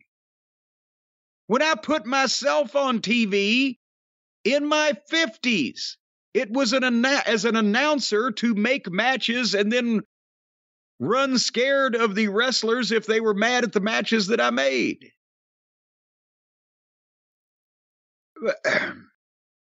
So John Cena is the cover boy and the commercial spokesperson for the brand new video game featuring all the top talent. This is what I'm led to believe by what I just saw. I take a sip of Sprite and move on. Okay. So The Miz was in the ring, and he rants for about 20 seconds about where's my Raw 30 moment? Why ain't I a part of this show? And then Kevin Owens comes in the ring from behind and just boots him in the gut and stunners him. Boom, and down he goes. And then Owens cuts a promo on Roman Reigns and the Royal Rumble, and he got fired up and finished that promo, and just then Miz had staggered up, so he turned around and booted Miz in the gut and stunnered him again. at least they're both current guys. And then it was time for our main event, Brian. For the United States Heavyweight Championship, no disqualification, Austin Theory versus Bobby Lashley. This has been advertised all throughout the program. There's been problems with Theory and Lashley in the past when they've interacted with each other. Hey, earlier in the show, they had MVP and Lashley backstage, and MVP's trying to talk to him, and Lashley won't really hear him. I think that was the promo where it came up, and MVP goes, "Tonight you have a match, it's no disqualification. You know what that means?" And I almost thought he was going to say it. Because he set it up the same way. You know what that means. Lazy booking. And I must have missed that. I must have turned my head and missed that pre-tape earlier in the program. But so the main event for the United States title, they finally get them headed to the ring with about 20 minutes left on the air, but by the time they do the in-ring introductions and et cetera, they ring the bell for the main event, the title match on this 3-hour program. There's a little over 10 minutes left on the air. They basically, Lashley bumps Theory a time, it bumps him to the floor and rattles him off the barrier and the ring post, and they go to the break in under 2 minutes. And they're in break for fucking 3 minutes, so they do 30-minute long promo segments. But the main event championship match, as soon as it starts, boom, they come back from the break, and Theory was using a chair, whacking the shit out of Lashley right in front of the referee. They're not 5 minutes in, and we didn't see half of that. And then he goes out and pulls out a table and slides a table out from under the ring and puts it in the ring. And I'm rapidly losing interest because now they actually go to another commercial break after about less than 3 minutes of match. So this title match is going on in commercial, and they're under 5 minutes in. They've already got chairs and tables pulled out and in the middle of the fucking thing. And then they come back with 3 minutes on the air, and Lashley superplexes Theory off the top rope. Apparently this is his comeback. There's 2 tables in the ring, and they do a short little 30-second bit where they tease going through, putting the other one through them, like that's such a big goddamn deal you'd never seen before. And then finally, Lashley just picks Theory up and dumps him through a table, and suddenly music hits. And here comes Brock Lesnar. And Brock Lesnar comes out. Again, I want to stress to you, the main event, U.S. title, 2 main event guys, Theory and Lashley, on the roster, full-time guys currently. So far, their title match, they've seen about 5 or 6 minutes of it on television. Most of it's been in commercial break. And then Brock just comes out and fucking stops Lashley and picks him up and gives him an F5. And then grabs Theory and picks him up and gives him an F5 on top of Lashley. And then my DVR froze because it was the top of the 11 o'clock hour, but I assume since they were already down there, he went ahead and pissed in their mouths. Is that what happened next? I actually don't know because they went off the air quick. My DVR didn't freeze. I got a little bit at the end, but they were off the air pretty quickly. I think they had run out of time. So they had 3 hours, but they don't have enough time for the main event or the angle afterwards. And basically another part-time real star from the previous generation or 2 comes in, and in the space of 20 seconds, beats up both guys in the U.S. title match and leaves them stacked up on top of each other. And they're the young full-time guys, and Theory, the guy of the future. I understand, again, Brock Lesnar will sell you tickets. He's the biggest box office attraction in the business, depending on whether Cena's even in the business or not. But So my closing thought of Raw 30 was, what the fuck? If they ever call me to come back, I'm going to ask who I get to beat up. The last time we saw Brock was the Saudi Arabia show where he beat Lashley, right? I think so. So obviously he's got a grudge. He didn't beat him fast enough. He didn't beat him in the States. Yeah. Beat him up and beat up Theory too. Again, that wasn't even shooting an angle for a match as much as just, here Brock's got to come out and do something shocking that people will remember. Who gives a fuck if it hurts our current talent or not? So those are my thoughts and comments. If they were attempting to sell the WWE of 1999, they did a great job. But if they're attempting to sell the WWE of 2023, they just buried almost everybody's coming back next week. No, you're wrong. If they were trying to sell the WWE of 1999, they failed at that too. Well, that's true, because nobody looks the same. It's why I'm not doing this shit anymore. Nobody looks the same. You actually look better. Everyone else is going the other way. Well, and I'm going to keep it that way. I'm going to be right over here looking better. Apparently, everybody that doesn't get out of the wrestling business looks like shit. Just think about if you would say yes to one of these offers to come to one of these things. And you could be sitting there in the background with holding a tennis racket for no good reason while people are playing poker.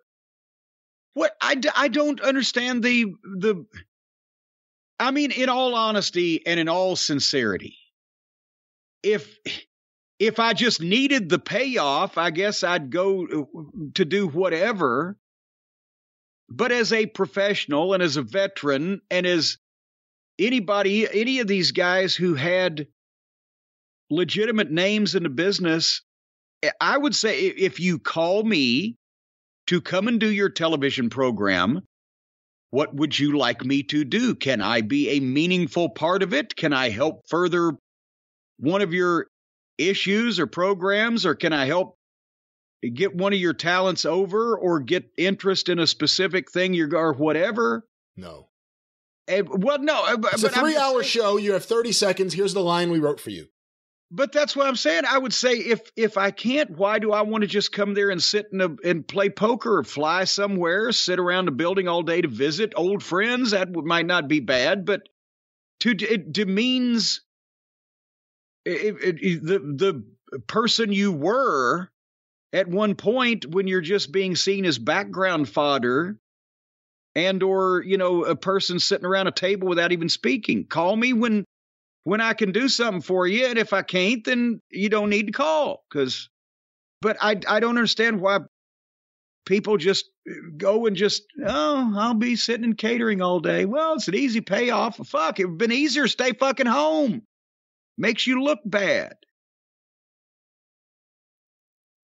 That's my thought. Well, that was WWE Raw 30 or Raw XXX.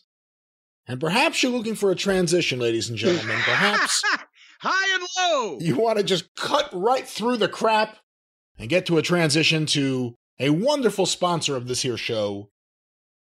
What would you do, Jim? I'll tell you what I would do. I would look forward to the next time, that magic day of the month when my box of awesome shows up from Bespoke Post. That's what I would do. I would look forward to that because we've talked about these fine people and we have argued at length and vehemently about how to pronounce their name. I say bespoke, you say bespoke.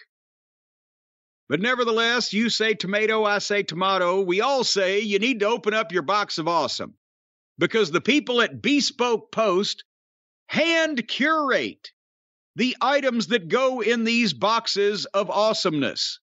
Every item from a small business that you might not have ever heard of otherwise.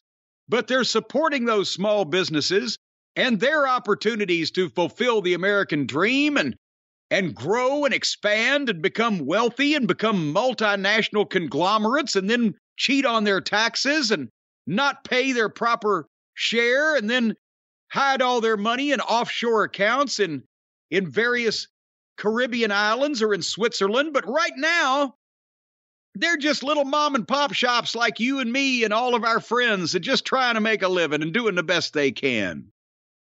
And 90% of everything that comes in your box of awesome is from a small up-and-coming brand like these small businesses that they support. They hand curate these items.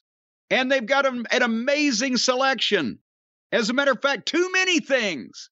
It's an embarrassment of riches. When you go to boxofawesome.com, you will see that there's so many things that these boxes center on. You have to enter your interests and what you like because they have such a wide array and variety of hand-curated personal items.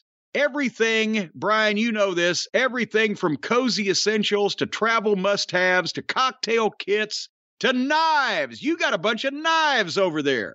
I did. You're not supposed to announce that, but yes, now that you've announced it, I will confirm there are a bunch of knives here, but you don't know what there is a bunch of knives in Brian Last's house, ladies and gentlemen. And do you have licenses for those knives? Have you recently Googled how to cut up and dispose of a body? I'm having a problem with my headphones. What are you saying? Nevertheless, whether you want to What's cut going on somebody over here?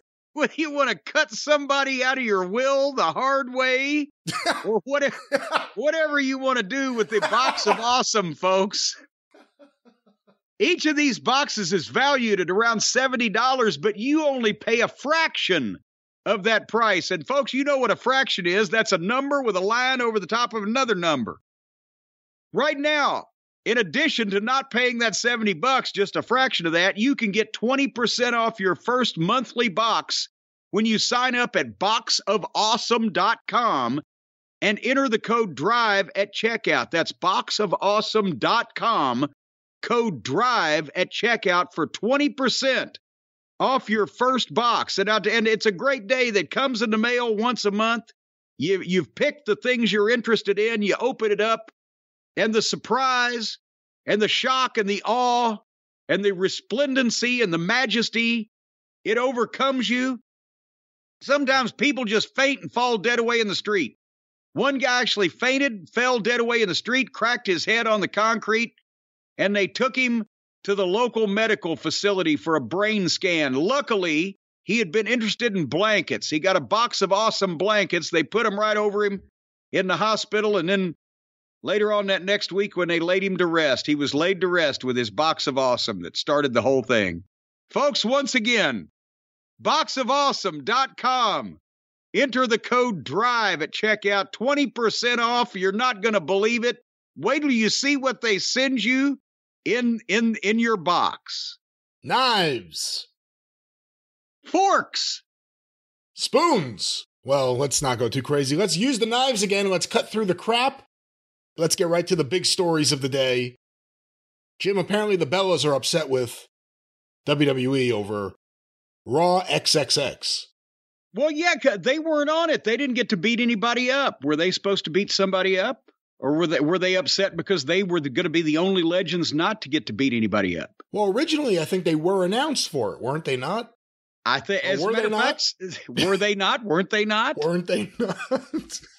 They've MR Wangs, LIB, MR Ducks. They went to New York and apparently took in an afternoon Broadway play rather than going to Raw because they were in a snit about how they were to be utilized, is the story that's going around. Is this valid? That's what I'm trying to figure out. We have a few articles I'm trying to get through here to figure out the crux of the story. The Wrestling News has not covered the Bella Twins drama as of this point. But here's some audio. You got nobody on the Bella beat this week? No, we're looking for someone. If someone out there is obsessed with the Bellas, let us know and we'll point you in another direction. But here is apparently audio of the Bellas on Instagram talking about Raw 30 last night as it took place, or right after it. At some point the same night of Raw XXX.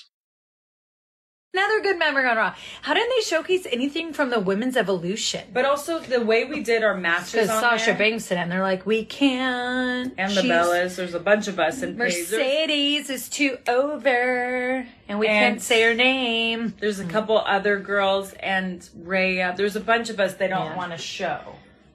That's fine. That's fine. When you do what they don't want to do, they don't show you. It's what you do. You know, another good memory. All right, well, they're... Oh, my God. And could they take time out from sniffing the bouquet of their own farts to be any more full of themselves? To play devil's advocate here, they are correct in the sense that when you think of the montage they had on Raw, the great highlights throughout the years of Raw, you know, we said before there was no Sasha Banks. When you really think about it, no Sasha Banks, no AJ Lee, no Paige, no Bellas. Pretty much every Well, now, hold on. The first three are understandable because there's been issue. There continues to be an issue with Sasha Banks. I know they're friends, but she's the one that walked out. They haven't settled this, apparently, so they ain't going to fucking promote her. That's not hard to figure out. But again, even if it's the message, the messenger is somewhat...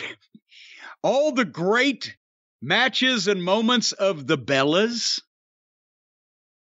is that what they were looking for, or just for the women in general? They could have done more with the women, but would the Bellas have still been a part of all the great moments of female wrestling? The Bellas, not Trish Stratus, not whoever the fuck, but the Bellas? Yeah, Johnny Ace wasn't in the video either. He's in their home videos from the Christmas celebration at the house. I wonder if it was Frosty this year. Yeah, he was sitting in the corner drinking. Frosty, the dynamic dude, got a chilly reception that day. But anyway, yeah, so it's the messengers, not the message. They could have showed more of the women, but would the Bellas still have been a part of anything great? What were the Bellas part of that was great? Well, again, it's subjective. I was never a really big fan of the Bellas. I appreciated that they had fans and that they were a big part of the show and that they dated very powerful people on the show. But I was never a big Bellas fan. What was the line? Talent is not sexually transmitted. They could. That was an AJ Lee clip, right? They could have fucking aired that. No, they didn't air that. I'm trying to see if there's anything else to this story. I'm trying to read through this article. This article doesn't say anything. This article, just that people are upset that the women weren't represented more on the show. The women's history on Raw wasn't shown more in the 30th anniversary retrospective video. Well, goddamn, but it's an hour and a half at minimum on every other week's program, so at least we got a break this week. I want to ask you about another story coming out of WWE. A lot of listeners have sent in various questions, and the story is kind of morphed over the last few days. Originally, I believe it was an article from Fightful Select that Steve Austin versus Roman Reigns was pitched as a match for WrestleMania. Whoa! That Austin's camp was approached with the possibility of it happening, and there was a lot of money apparently offered to Stone Cold Steve Austin. Dave Meltzer has reported, I believe, that the match pitched, and I can't believe this would happen, was Steve Austin versus Brock Lesnar. What do you think about the idea they're pitching Steve Austin matches or ideas for WrestleMania? And do you think we'll see Steve Austin after his big return last year? Well, it lends credence to the idea that Rock has told him, I just can't make it this year, guys, because, you know, obviously Steve was just there. And again, I'm not going to say anything bad about Steve Austin, the biggest attraction in the history of the business. But he's, again, he looked great last year physically for a guy his age. And what is he? He's in his 50s. I can't remember. But to be Steve Austin against Brock Lesnar or Roman Reigns, I don't know if that's something he wants to do or can do at this point. And what are your finishes?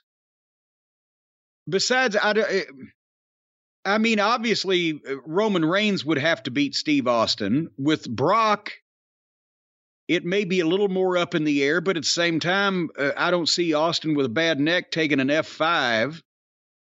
And I don't know that you would want to, especially with what they just did with Brock, you would want to fucking kick Brock in the gut and stunner him. And boom, 1, 2, 3, see you later. Because Austin, that may very well be the last match he'd ever have. So that's awful. These dream matches can be a nightmare past writing the names down. If you have Steve Austin, if Vince McMahon says give him whatever he wants, we need him this year, and you have Steve Austin, who would you book him against? What makes sense? Well, depending on who they wanted him to interact with, can you see Steve Austin and Sami Zayn against Roman Reigns and Solo? Gets the point. I don't know if Solo's ready for that spot, but maybe. Well, the problem is the other two Usos, it's a tag team. Right. Maybe they could play on one of the Usos because the other one falls out with Sammy, whatever the case. You know, again, the problem is, and all those guys really would be part-time because Roman's now is part-time. But in no universe could you have Steve Austin go over Roman Reigns at this point in time. And honestly and truthfully, I don't see any reason to have Steve Austin wrestle at this point in his life unless he's going to win. Because then it would just make the people feel bad. It's not like Roman would get heat for beating a beloved legend. It's just the people would feel bad about the whole thing because Austin has moved on for so long. With what else? The other match, they were to Austin and Brock. Yeah, no way. There's no way because Brock can't be Brock if he can't throw people around, and there's no way that Austin could or should won't even take the chance on that with his neck. So it would, yes, when fans hear Steve Austin versus Brock Lesnar, they instantly visualize both guys in their prime and all the spots they could and the things they could do and blah, blah, blah. That's the way marks look at it.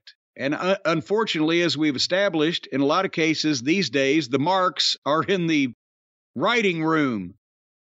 They don't understand what it takes to actually put that together and how each guy would have to be themselves and give the people what they expect and want to see and a blah, blah, blah. So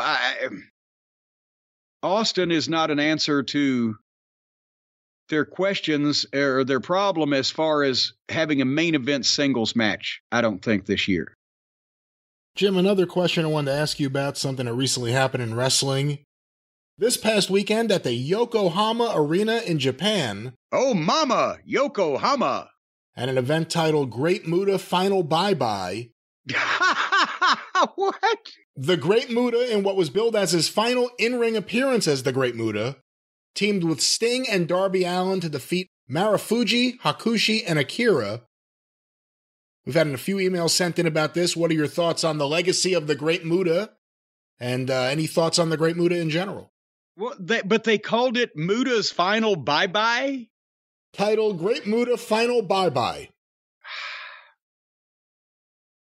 Anyway, no, Muta, my God, he was huge at that period of time in WCW that, you know, what, he was only here for a year, but people remember him fondly. And it's like he was, you know, like a lot of the other guys where he was just here, you know, for a long stretch, but it was a short period of time, but he made a ton of difference. And that was one of the one bright spot maybe of new talent and that type of thing that Turner Broadcasting was able to bring the people when they first took over Crockett's company. And I loved watching his matches, and he was a nice guy back in those days. I have not obviously seen him in person in 30 years since he went back to Japan. But I mean, just for the moonsault, a lot of people can't imagine the moonsault being as over and being as talked about as it was when Muta was the only one doing it. He also did it the best. You know, the fact that we've seen all these guys over the last 30-something years do the moonsault, and his was still the most impactful. Destroyed his knees, but it looked incredible. And I made mention of the, and then Vader, the 400-pound man, and Terry Funk, the over 50 man, and then the women, and then the midgets, and then everybody proved they could do a moonsault, and now it ain't worth shit. But Muta, just his speed and his athleticism, and we mentioned this before, the people started taking to him, even though he was a member of Gary Hart's, stable. And, of course, Gary had the history with the great Kabuki, so there was the tie-in with is Muta Kabuki's son, or is Mookie Kabuti's son, or whatever the case. But they were eventually, and I thought this would be a good idea, they were going to turn Muta babyface because the kids loved him. There were still kids watching wrestling at that time. And he was so exciting. And he was different. But, of course, at that point, Gary, I think, had convinced him, well, it'd kill you, brother, if they turn you heel or turn you babyface, because he didn't want to lose Muta. But, I think he got homesick, whatever the fuck. They beat him 4 times in one night or 3 times in one night at that round-robin tournament at Starrcade 89. And Future Shock. Future Shock. He was shocked, all right. Because when they came up with that, and that Herd was pushing that a lot because he thought it was sports-oriented, which was fine, but as you know, how are we going to figure these matches? With 4 singles and 4 tags, somebody's going to have to lose a lot in one night, and it was all of our top guys. And you should have seen trying to get the job out of the Road Warriors. And so they beat Muta 3 times because he was the only one that couldn't fucking argue in English.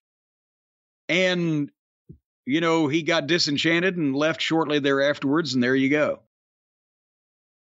But I did like Muta as a talent, and obviously he had a stellar and Hall of Fame career in Japan and was one of the most integral parts of Japanese wrestling for 20 years after that or whatever. And still, obviously, that they just had his retirement to this day. But, completely different talent as Muto as he was as Muta. And then he got the Muta gimmick over there, too, where he could switch and become Muta instead of Muto. And well, Jim, on that topic, we can keep talking about this. I just want to say also on this show, once again, titled Great Muta Final Bye-Bye, at the Yokohama Arena, he challenged New Japan's Naito to be his opponent for the last match of Keiji Muto at the Tokyo Dome on February 21st. So that's the main event for the Tokyo Dome, February 21st. Wait a minute, they're coming back and running the Tokyo Dome again 6 weeks after they just ran the Tokyo Dome? They're running, let me just see what I can find here. Yeah, it is a joint New Japan, actually, talent from New Japan, Noah, Dragon Gate, All Japan, Tokyo Joshi Pro, and DDT will all be a part of this show. So it's a joint venture, and it is trying to see if there's a name for it. The other one was Great Muta Final Bye-Bye. There's no official name. This one is Great Muta Hello Again, I Was Only Lying. Oh, this is Pro Wrestling Last Love. Pro Wrestling Last Love. Keiji Muto Grand Final Pro Wrestling Last Love. Well, I hope he finds his long-lost last love and whatever else he's looking for in the way of happiness. But yeah, so he can have 2 retirements because he was 2 individual personalities. You know what? He came back several times after 1990. Like, he would come back for like a pay-per-view and then he would disappear again.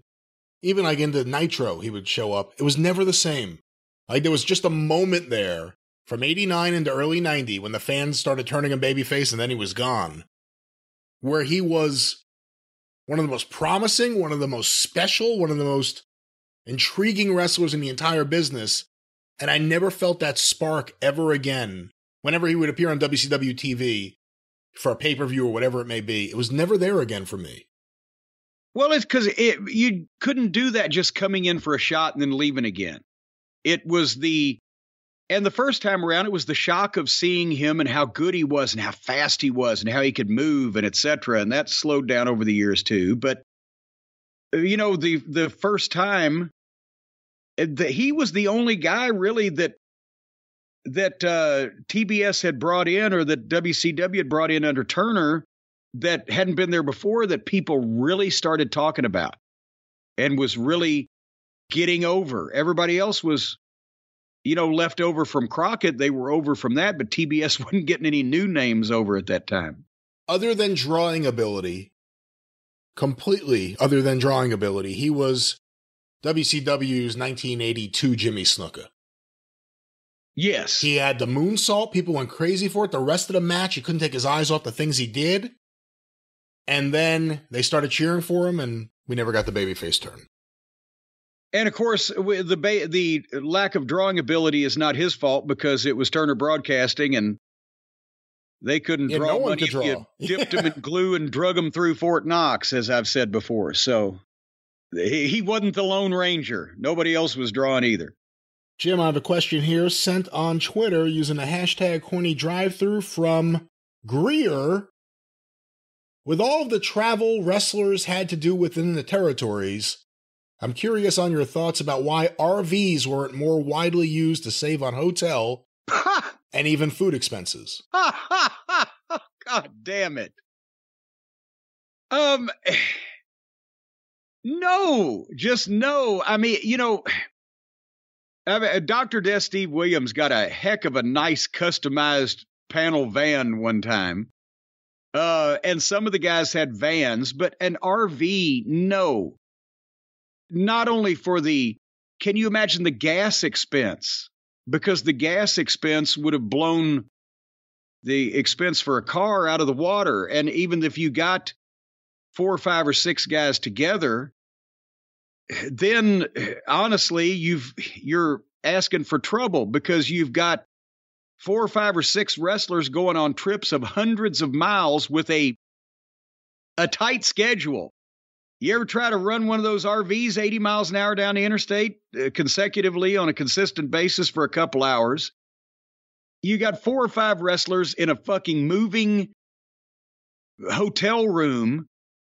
I can't imagine what the after the match, shit would have been like. Talking about the Fabulous Ones had a panel van, and they're driving in whatever state they're in, a giant, deadly machine weighing tens of thousands of pounds.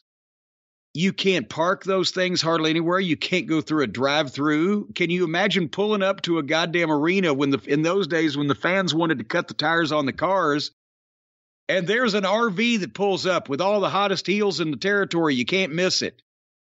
No. And then a lot of times we'd be flying somewhere and then renting a car and driving a loop of 3 or 4 miles, or 3 or 4 miles, 3 or 4 days. You'd have to start that RV wherever it was, and you'd have to take it to wherever you were going to go next, and there could be no flying involved in the middle.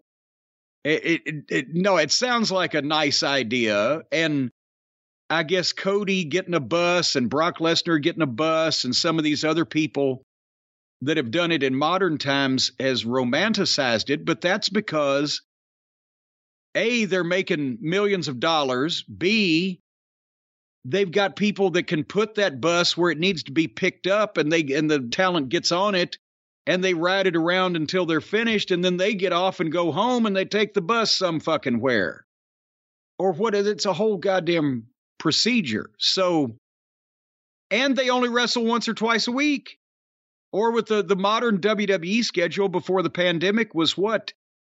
The Raw guys would wrestle on Friday, Saturday, Sunday, do Raw on Monday, and then be off. And so at the most, they're wrestling 4 days a week, and they're routed to where they're somewhat in range of the next town. No, the RV and the territory days for logistically, financially, criminally, none of it would have worked. All right, well, let's get our next question here. This one was sent to Corny Drive-Thru. Can you imagine the police reports being taken out of what would have happened on that? I think just the simplicity of handling the mileage is the disqualifier. You know, who could have an RV in Mid-South? How could it even be possible? There were occasions. I mean, 2,000 miles was an easy week and wrestling every night. But there were occasions we were in a car nearly 4,000 miles in a 7-day period while appearing in a different city every single day. So that required you had to apply yourself determinedly on the road. You couldn't be poking along in the camper. Jim, our next question sent via email, thecornydrivethru@gmail.com from Kieran in Southampton, England. I am a merchant mariner, a.k.a. a sailor, and I've been a big wrestling fan since I was a kid. I've noticed over the years that there's a lot of nautical terminology in wrestling. Why is that? Where did it start? Such examples would include when the commentators say that a match is underway, or when someone who is in... What? Wait. I think you've been in the merchant marine a little too long there, pal. Or when someone...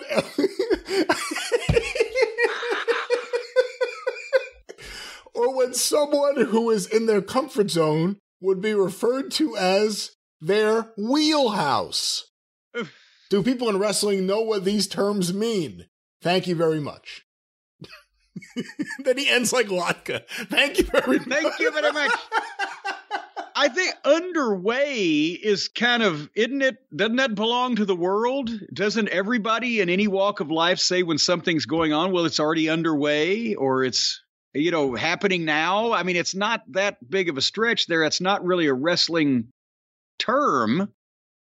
And the other one that he mentioned, wheelhouse, that's again something that's kind of a broad expression, at least here in this country, where if someone is either not familiar with something and they say, well, that's not in your wheelhouse, or if they are, well, that's right in your wheelhouse. But that's kind of a broad expression for any number of pursuits or genres or careers or manners of employment, right? So basically, are we just taking the piss out of this question entirely? Well, the term underway, I have to think anything, any sports event, any event. Yeah. I mean, I can't imagine. The concert was already underway when we got there. Hey, wrestling's using that nautical term. We should start using it. I don't think that's the way it went. So I don't know. I thought he was going to say like slobber knocker is a nautical term or something. I don't want this to be an anchor around our neck, this topic, but I can't fathom any reason why. Perhaps we ought to just throw the whole subject overboard. Ahoy. I mean, all right. You could do that. I fucking cracked Stacy up one time. This was years ago. We hadn't been seeing each other long. And we pulled up to a Long John Silver's to get something to eat. And I pulled up to the fucking speaker and the woman said, "Can I take your order?" And I said, "Ahoy." And she just cracked up. It's me and the Midnight used to do that a lot. When we did Yama Pit Fighting, the original main event was going to be Tank Abbott versus Oleg Tartarov, a big rematch from the early days of the UFC, before everything got screwed up because Tank did a job to Kimbo Slice and the Athletic Commission wouldn't let him fight again. There was a sponsor, and I forget who it was. It's not as simple, I don't think, as it's a sponsor named Ahoy. But Bob Meyerowitz had some sponsor that was willing to pay Tank Abbott for the period of time from whatever, early in the year until the pay-per-view, for any interview he does, any press he does for the event, he begins every sentence with "Ahoy." Ahoy! And it didn't happen, but I really wish it would have. It would have been a disaster, but I wish it would have happened. Hey, do you know where a pirate keeps his buccaneers? Where's that? Under his buccanat. All right, well, let's get another question here before we offend the pirate audience. Jim, this was sent to cornydrivethru@gmail.com from John. I've always been under the assumption, perhaps incorrectly, that examples of cheap heat are insulting the crowd and wearing the jersey of a rival sports team. If I'm correct, can you then explain how MJF is considered the greatest heel right now, given that the majority of his shtick is cheap heat? Well, and I think the topic's more about cheap heat than MJF. The topic is, here's the thing. A lot of people are of the opinion that there's no good cheap heat. And a lot of people are of the opinion, like I am, that it depends on the circumstances, the context, and the delivery. And again, the concept of cheap heat is that the premier practitioners of pro wrestling back in the pioneer days thought that your action should be what gets your heat, rather than you purposely insulting someone or you purposely, verbally attacking something or the town or whatever, or you purposely even doing something not verbal but visual, just on purpose to make people mad. That's cheap heat. And the thought was the real masters could get heat by just the things they did in the match, being themselves and trying to win the match or trying to do their thing, and the people would boo that instead of, them having to go to the lengths of insulting the town or the audience or whatever. But at the same time, to be honest with you, that prevailing attitude a lot of times was left over from the pre-TV era. And there was, it was not a thing where wrestlers did long promos and soliloquies on live house shows to where they're insulting people. With television and modern times, you've got guys like an MJF of this generation, or me when I was doing it, or Lawler was a smartass, or the Pipers sometimes, or whoever was a smartass heel. There was an annoying, arrogant, egotistical, wisecracking, smart mouth. Those people get heat if you believe they are real. If you're just coming out there and saying, yeah, the fucking Dallas Cowboys, they suck, right? Well, then that's cheap heat. But if that is something that you would believably say while believably being yourself and every other thing, then it works still. It works both ways. I didn't come out when I went to Texas. I didn't come out first thing and say the Cowboys suck. I said, we're in Will Rogers Coliseum, the home of Will Rogers, who said, I'd never met a man I didn't like. Well, you never met me, Will Rogers, and I've got about as much in common with some cowboy boot-wearing, crap-kicking Texan as a Martian with 3 heads. And I got the point across. So it just depends, cheap heat. I think, there has to be a line. You can't just do it nonstop. Zbyszko was the master of the stall, as they used to say it. A lot of that was cheap heat, making people mad because you won't fight. Eventually, Lawler was like the master of that. Like on an indie show in the 90s. Oh, yeah. He would just walk around ringside with that microphone and never even get in the ring. Yeah, and the people got their money's worth, and they've, never noticed the difference. So some people can pull it off and some can't, and sometimes it's okay, and sometimes it's too far. And I will say one thing and then hold your thought. I had mentioned several weeks ago when they had teased the concept of making MJF a sympathetic figure that the first couple weeks afterwards he was on the people too much because he was trying to turn them back. And he's geared back on that somewhat. He's got such great material and he's got such great lines, and it's always great to, zap the people every once in a while if you keep the main gist of your business on what you're trying to sell a ticket to. But MJF was going overboard in a couple of instances there because I think he felt like he had to, because he had been portrayed in such a babyface position that he was trying to overcompensate for that. Do you think cheap heat should be used the same way a big spot should be, in the sense that if one wrestler is going out there on a show and insulting the local crowd, that's it? It shouldn't be multiple people going out there and saying, hey, fuck you, Pittsburgh. It should be one guy on the show, or should it be everyone? Yes. No, because everyone shouldn't say anything at all. Not everyone on the show should be allowed to speak whatsoever, because that means that it matters more when somebody does, a main event guy or a guy that's being used or somebody with something to say or something to further along the issue. Not everybody just grab the microphone and do their little 3 minutes of fucking open mic night, bitch. And a lot of time they can't pull it off. They're not good enough verbally. It's not their wheelhouse. So, no, it should be, limited to one, or if there's a couple people on the card that have different things to say or whatever, but it shouldn't be beaten into powder over the course of the same show by multiple people. Well, if you happen to have some cheap heat, maybe due to some chemicals, some exposure, some big companies, you know what? It's right in the wheelhouse of a man I know, Jim. That's right. If you have been poisoned or you have been damaged or you have been terminated or you have exposure, if you've exposed yourself in any way, shape, or form, this is the man you should call.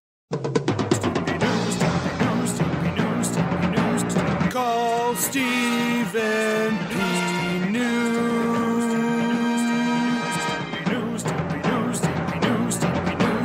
If you need to sue.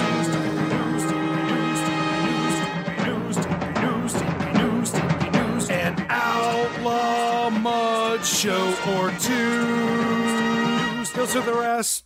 What kind of exposure were you talking about, Brian, earlier? Were you talking about exposing yourself, exposing someone else, potentially exposing, double exposure? Well, for the record, if you expose yourself, don't call Stephen P. New. I just wanted to clarify that because you said it right before the Well, if you've song. been exposed to something that you shouldn't be exposed to, you may need to call Stephen P. Yes. New. If you've exposed yourself to this deadly material, It's your own fault. well, you might not have known the deadly material was there, and then you exposed yourself to it.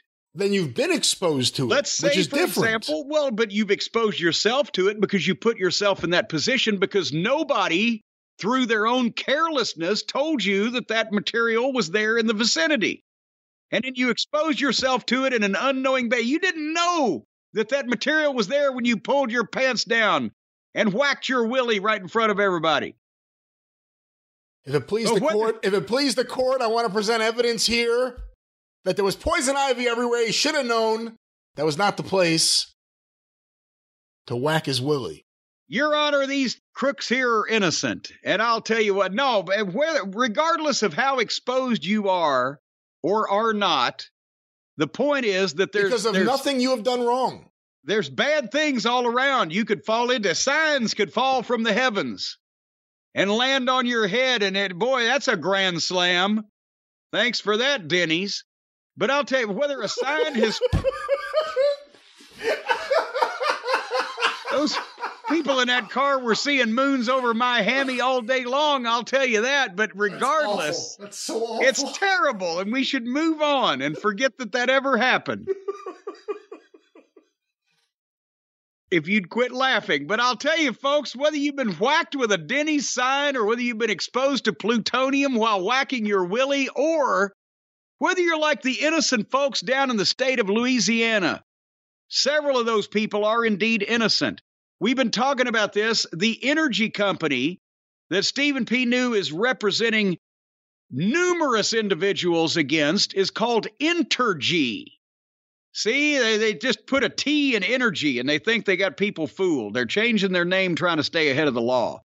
Entergy, the energy company down there, as a result of their negligence and other breaches of the public trust and faith, caused a system failure that left southeast Louisiana without power.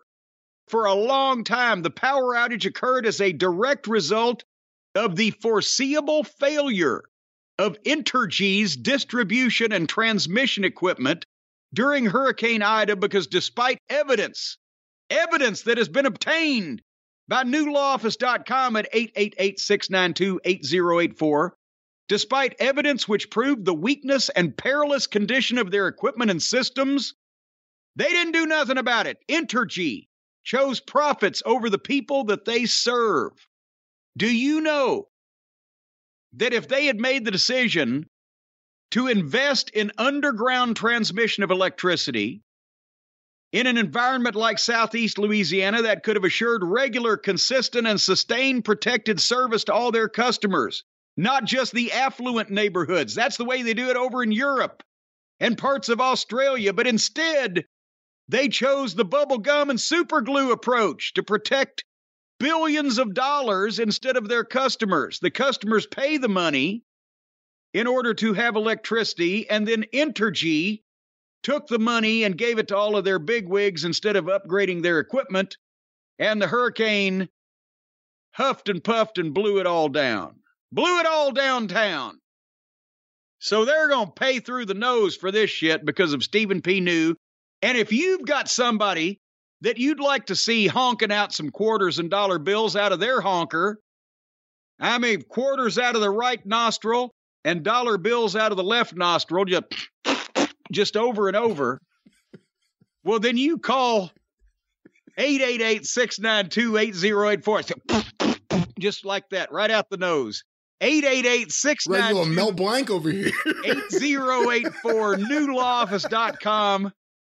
They will keep those nostrils honking. They'll look like slot machines at Las Vegas with the quarters out the right nostril and the dollar bills out the left nostril. Just yeah, I get it. Yeah. Newlawoffice.com. That's right. Newlawoffice.com. But Jim, let's get not the old one. Not the old New Office. No. Let's get a few more questions and wrap things up. You all right over there? Yeah, I'm good. I'm just blowing out another quarter. Here's our next question, sent to cornydrivethru@gmail.com from Noah in Greater Boston. Do you know Noah? I don't know this Noah, no. I've never known Noah before. I've always wondered how it can possibly be somewhat accurately determined which wrestler drew money in a sold-out show, be it house, network, or pay-per-view. So many people went to see Hogan and Flair during their heydays, of course, but not necessarily towards the end, and certainly not at the very end. In my case, I would rather see Honky Tonk Man wrestle a match in person and pay to see that than the Ultimate Warrior, for example. To each his own. When Stone Cold and The Rock and Triple H and Undertaker and Foley and Big Show were all headlining, but not all headlining at the same time, how could it be determined, and who would decide based on any objective, empirical evidence, how to allocate who drew money and who did not draw as much? Thanks. Seems undiscernible to me, but you know more. Hoping to get an answer soon. Please write back here. Hoping to get the end of the question soon. Also, I might miss the podcast that you addressed this on, but I will keep listening. Okay, well, you get the question here. It kind of trailed off at the end, but we hope you hear this, Noah. Well, it's not as easy to determine specifically who drew money in wrestling as it is. You can't quantify it necessarily like you can an album of the Rolling Stones that sold this, or ticket sales for Led Zeppelin, they sold this, because it's one act, it's one product from one.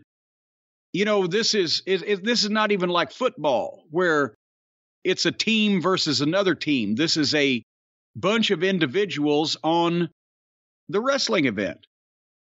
Commonly, rule of thumb, going back to the early days of wrestling and boxing, for that matter, was that the main event's the one that drew the money. And that was, without question, almost always the case, 100% of the time, through the pioneer days and into the television era and etc. You know, and you can basically make the argument with any heavyweight boxing championship match or heavyweight wrestling title match that those are the biggest stars on that card. They're in the main event. That's the match people pay to see. Everything else fills out the show. Over the years in the television era with the territories, then still it was pretty obvious. You know, when the old timers from the 50s, the Vern Gagnes and the Bruisers, and even the Roy Shires, and when they booked a card Generally, again, the main event was by far the strongest match. Sam Muchnick, especially to the day he retired in St. Louis, paid the main event multiple times what everybody else on the card got because that was what you did. But then Watts and Eddie Graham and later on Jerry Jarrett and Dundee working with Jarrett and Lawler just like to book a bunch of matches. But they started booking package shows where even up and down the card, even if you've still got the guys that are you feel are your top guys in the main event or your area's championship is in the main event, your card is 4 or 5 matches deep, maybe 6 in the Superdome or a big show like that with angles where guys you're culminating a rivalry of some description with tag matches or stipulation matches or whatever, where there's an angle and a program behind everything. That was what they called a package show. And then it became a little harder to determine not only who was drawing the money, but also how guys got paid. And you've heard me mention that Watts would send out memos sometimes after the Superdome. I read one of them on the show here a while back where he said that the Superdome payoffs were spread over X amount of people over the top 3 matches this time because each of the 3 matches could be construed as a main event in its own right. And then it gets a little, and when Uncle Dave does a list, which he actually just did this past week in The Observer, does it every year, where he updates the list of biggest drawing cards in the history of wrestling year by year and then of all time, which is an estimate, a scholarly estimate, a learned estimate, but still just an estimate based on criteria that they've set up, whether it be Steve Yohe and the Clawmaster and all the historians that have compiled results and kept newspaper articles from the past alive and etc. that have contributed to this. They go, well, how many cards of over 10,000 fans did this guy headline in the course of a year? And where was the second place guy? That's why the all-time list is somewhat at the top. You're pretty good, right? It's not a fucking argument, Jim Londos. And the top couple, the Longsons and the Thezes, you can see it for the longevity, for decades and the huge crowds. When you get down a little bit, I always thought that a guy like Jackie Fargo got shortchanged in that formula because a guy in the Northeast Territory or a guy in a place like Dallas where they did have the big building, or a big city like Chicago where they had the big building, or a Sheik in Toronto was a huge drawing card, but he especially benefited from Maple Leaf Gardens being a big building because you could pinpoint all those people in these big shows drawing 10,000 or more people. But that might be once a month or once every couple, weeks. Whereas you had a guy for years at a time, like Fargo, in the Tennessee Territory, drawing 5,000 people a week in Chattanooga, 5,000 people a week in Birmingham, more than that a week in Memphis or whatever. And those smaller towns would add up to, if there was record of, and if they were paid as much attention to, you see where I'm going with this, they would add up to probably comparable in some cases as the bigger, higher profile guys. But let me ask you a question, though, because I think it's more in tune with the spirit of the email. The show where the Fargos returned, who did Zulu wrestle? Was that Zulu versus the Stomper? The Mongolian Stomper, yes. To argue over who drew that house. Exactly. There is always the point you can make that, especially in the territories, when something else got hot or some other talent got hot, but you were still putting your heavyweight title or your, recognized top guy in the main event, even though the semifinal may have been the one they were interested in. And that case is the first time in more than 10 years, that all 3 of the Fabulous Fargos had been in the building together in the same place, same time in Memphis, was on the semifinal. And Zulu against the Mongolian Stomper for the Southern title was on the main event. Zulu got credit for 3 weeks in a row of sellouts at the Mid-South Coliseum because the Fargos were underneath all that time. But that's what they were coming to see. So it can be skewed. It's not an exact measurement or an exact calculation. Just because the guys in the main event, especially in some of these loaded shows, the people may have been coming to see the other guy.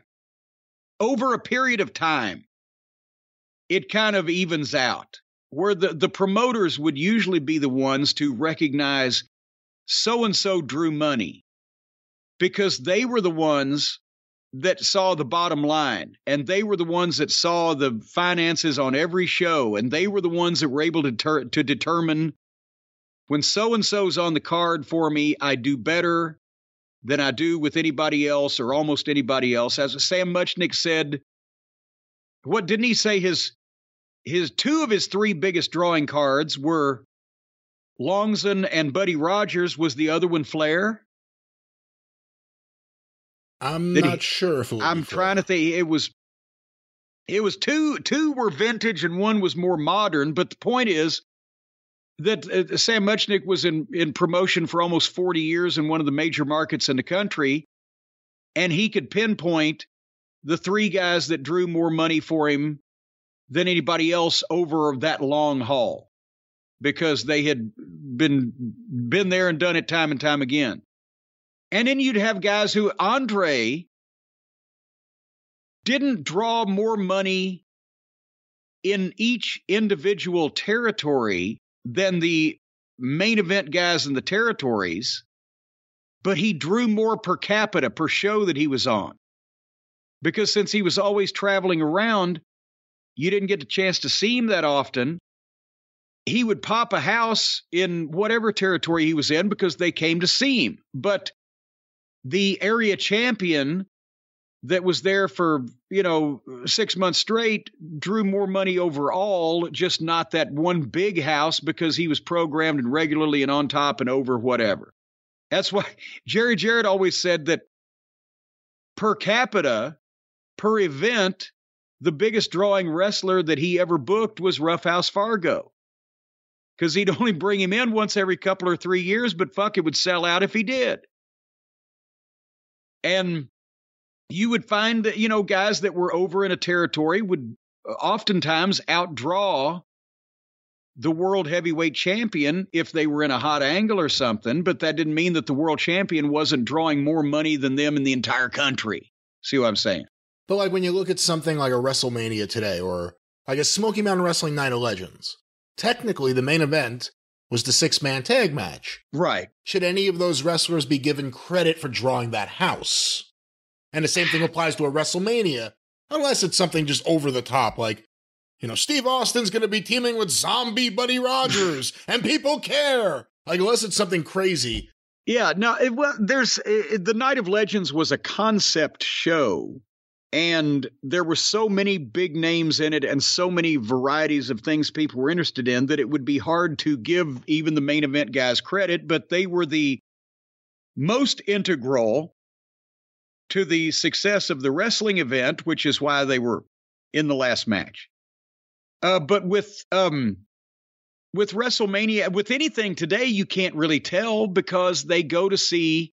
It's like, which I've said this before, which Globetrotter team are we getting? Are we getting Metal Arc? Are we getting Curly Neal? Are we getting Geese Osby? Who are we getting? But we're still going to see the Globetrotters. We just hope that our favorites are there. They're going to see WrestleMania. They're going to see the spectacle. They're going to see the WWE live. The people on the show, with few exceptions, it doesn't really matter. We've talked about it. If they announce Cena, that'll move tickets. If they announce Brock, that'll move tickets. Every once in a while, they'll announce something else that'll move some tickets. But otherwise, the people that decide when they first hear about the show, we're going to go, are the people that end up going. They don't even advertise. You watch the commercials for the WWE when they do commercials in a local market.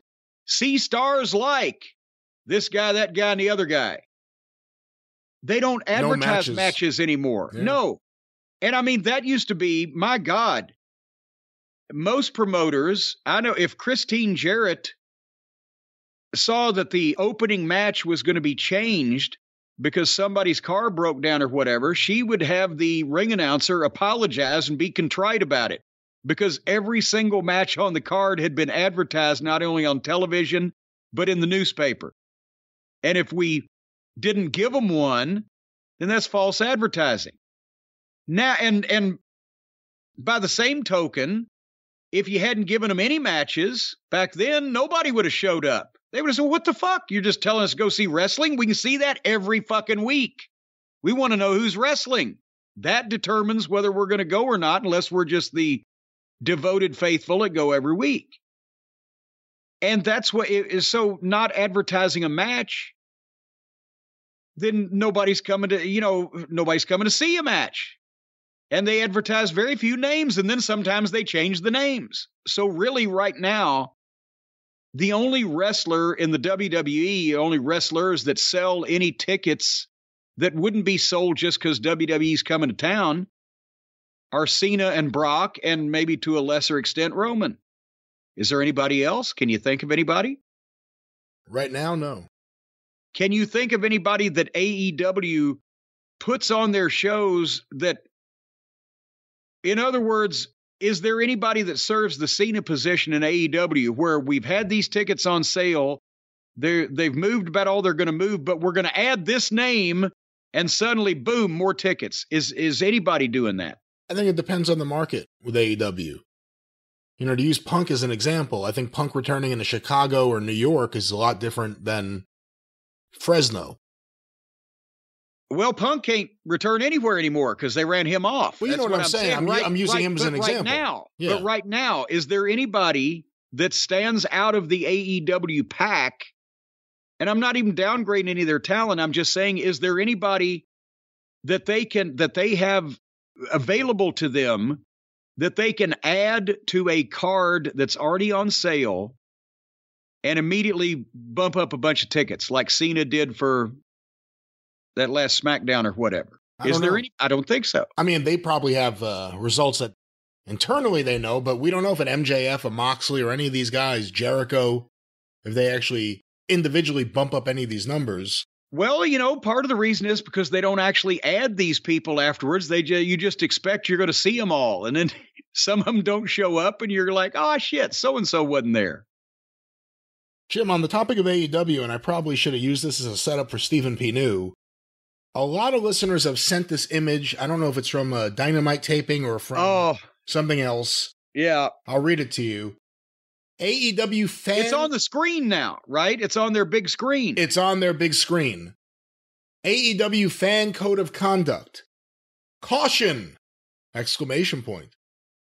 If you have a seat on the floor, you are at risk of being struck by persons, objects, barricades, and other items.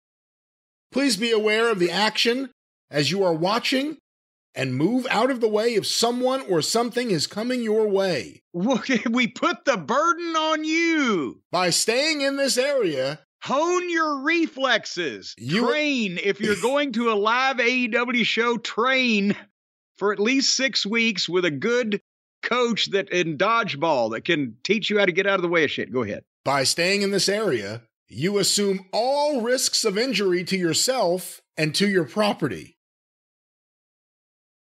And that is the AEW fan code of conduct. No, you don't. No, you do not. Is that code of conduct? Is that even a code of conduct? No, that's not a code of conduct. That's a disclaimer of, we think that this will prevent you from suing us if something happens. You go to an NBA Finals game at the United Center in Chicago, see the Bulls, right? And you've got tickets right down courtside. And right before the game starts, they tell you, well, now it's your responsibility, even though you're sitting in a seat in the area reserved in this arena for spectators, where you are a ticket purchasing patron. We have sold you. We have taken your money and provided you that seat and that place to sit. But even though we're supposed to play the game on the court, if the ball comes your way or the players come your way, it's your responsibility to get the fuck out of the way, or elsewise, if you get hurt, it's not our fault. Do you think that will hold up in court when the Bulls run over some grandmother sitting in second row courtside and beat her in the head with the basketball and she sees triple for the rest of her life? This isn't even that specific. If someone behind you throws a bottle at your head, it's the same thing based on this. If you sit at ringside, anything could happen.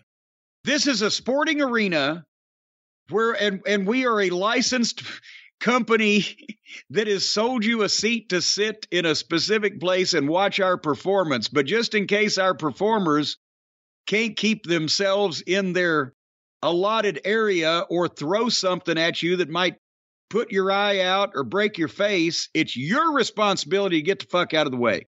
That ain't standing up. That is not standing up. That's just buffaloing and bluffing a bunch of people in the building into thinking, well, shit, I guess we can't sue them now because they put that on the screen. Bullshit. I've been in enough lawsuits, and not the good side of them either. If you or anything that you have in your hands or are in control of, if you cause that thing to go out in the spectator area or you go out in the spectator area and hurt somebody, it's you fault. And you going to go to, well, you ain't going to go to jail. You're going to go to the poorhouse because they're going to fucking find against you. That's the spectator area. This is the performance area. The twain is not supposed to meet. And the judge does not fucking take, oh, well, we warned them to get out of the way if we came at them with bricks. They don't take that. All right. So that's the AEW fan code of conduct. I thought it was going to be something like, and don't say mean things about our wrestlers. Jim, our last question sent on Twitter using the hashtag #CornyDrive. Our last question sent via Twitter using a hashtag #CornyDriveThru by several listeners. They wanted to get your take on this. An interesting exchange here. Dave Meltzer and someone I would know, I don't know how many other people know, David the Pile Driver Schwartz, who used to be on Adelphi University Radio in the 90s. He had a wrestling show. I'm actually now, you're ahead of me here on this fella. Well, he tweeted out, I guess him and Dave were talking about something. In my opinion, even if Vern had Hogan become champ, the AWA would have still eventually folded because Vern still booked like it was the 1960s. And Dave Meltzer replied, if he had Hogan, champion or not, WWF's expansion fails. 100%. People today don't realize what a difference maker he was. Vern would have survived with Hogan easily. What do you think of the idea that Hogan was that big a difference maker and that all things being equal, nothing changes with the booking or anything else and there are no merchandise issues, that Vern could have survived if he had just... If Vern had Hogan, Vince wouldn't have been able to expand everywhere that he did expand, and he certainly wouldn't have been able to beat the AWA. No, Hogan meant all kinds of... Hogan meant the world to the expansion, right? But it would have still gone on because you can't tell me, especially in light of modern day happenings, that when Vince McMahon gets an idea for something he wants to do just because the first person he wants to do it with might not be available, well, shit, guess I'm going to scrap the whole thing, pal. No, he knew what he wanted to do, and Hogan was perfect, but as we've mentioned, you know, there could have been other people, or he could have gone with Savage, or he could have gone with fucking... Well, wouldn't have been Savage at that point, but Dusty is one that everyone points to. Well, you know, and Vince said that he would have gone with Dusty if he hadn't got Hogan, but he would have, whoever had come along, even if it was a year or two later, is what I'm saying. Savage wasn't there right then, but he came along the next year. He was wanting to do that, and he would have found someone to enable him to do it. It would have taken longer. It might not have been as massively successful, but no, that doesn't mean that Vern, especially because Yeah, Vern was red hot in the first half of the 80s, but that wasn't just due to Hogan. That was due to a lot of that talent and just having all the TV and riding roughshod over everything. Once there was competition and once that his talent was getting hired away, because that if Vince didn't get Hulk Hogan, that doesn't make Vern a better payoff man. So Vince was going to get somebody. And by the way, 84 for the AWA still stayed pretty hot with the Road Warriors. Yeah, because he had the Road Warriors there, but he couldn't keep them because Crockett could pay him more. So the point is, it wasn't like that Vern was still going to be in business, the last man standing all this time later. If Hogan hadn't left, it would have happened the same way, just possibly not as successfully for Vince and possibly not as quickly. And there's a chance that maybe Crockett could have outlasted him or got the lead, but I don't think anybody's ever floated the idea that Vern would have been the one to last or win the whole thing or make it or whatever. Greg has. Well, besides Greg. What do you think of Dave's point? It's interesting, too, that people today, especially a younger fan, wouldn't really understand how special Hogan was, his place in popular culture in 83 going into 84. And then, of course, everything explodes in 84 and 85. Well, yeah, well, that's duh. Because the fans who weren't around then to experience that have no frame of reference. They think that today's wrestling and wrestlers are popular because they see it on TV and because they know a bunch of other people that like these wrestlers. They don't understand, and they think that when I say it or when anybody else says, they're just bitter or they're old timers or whatever. But no, the wrestlers of today, good, bad, or indifferent, ones we like and ones we don't like, are still nowhere near as well known, as popular, or as over as wrestlers of 30 and 40 years ago. And so you can't understand exactly how, over a guy like Hogan was when he was the most over of the bunch of them. But Hogan got the big recognition nationally with Vince's expansion. But before that, there were still multiple pro wrestlers that if you asked in major American markets, who's your favorite pro athlete? Wrestlers would get mentioned. Dusty'd get mentioned in Florida or Georgia. Bruno'd get mentioned in New York. Lawler'd get mentioned in Memphis.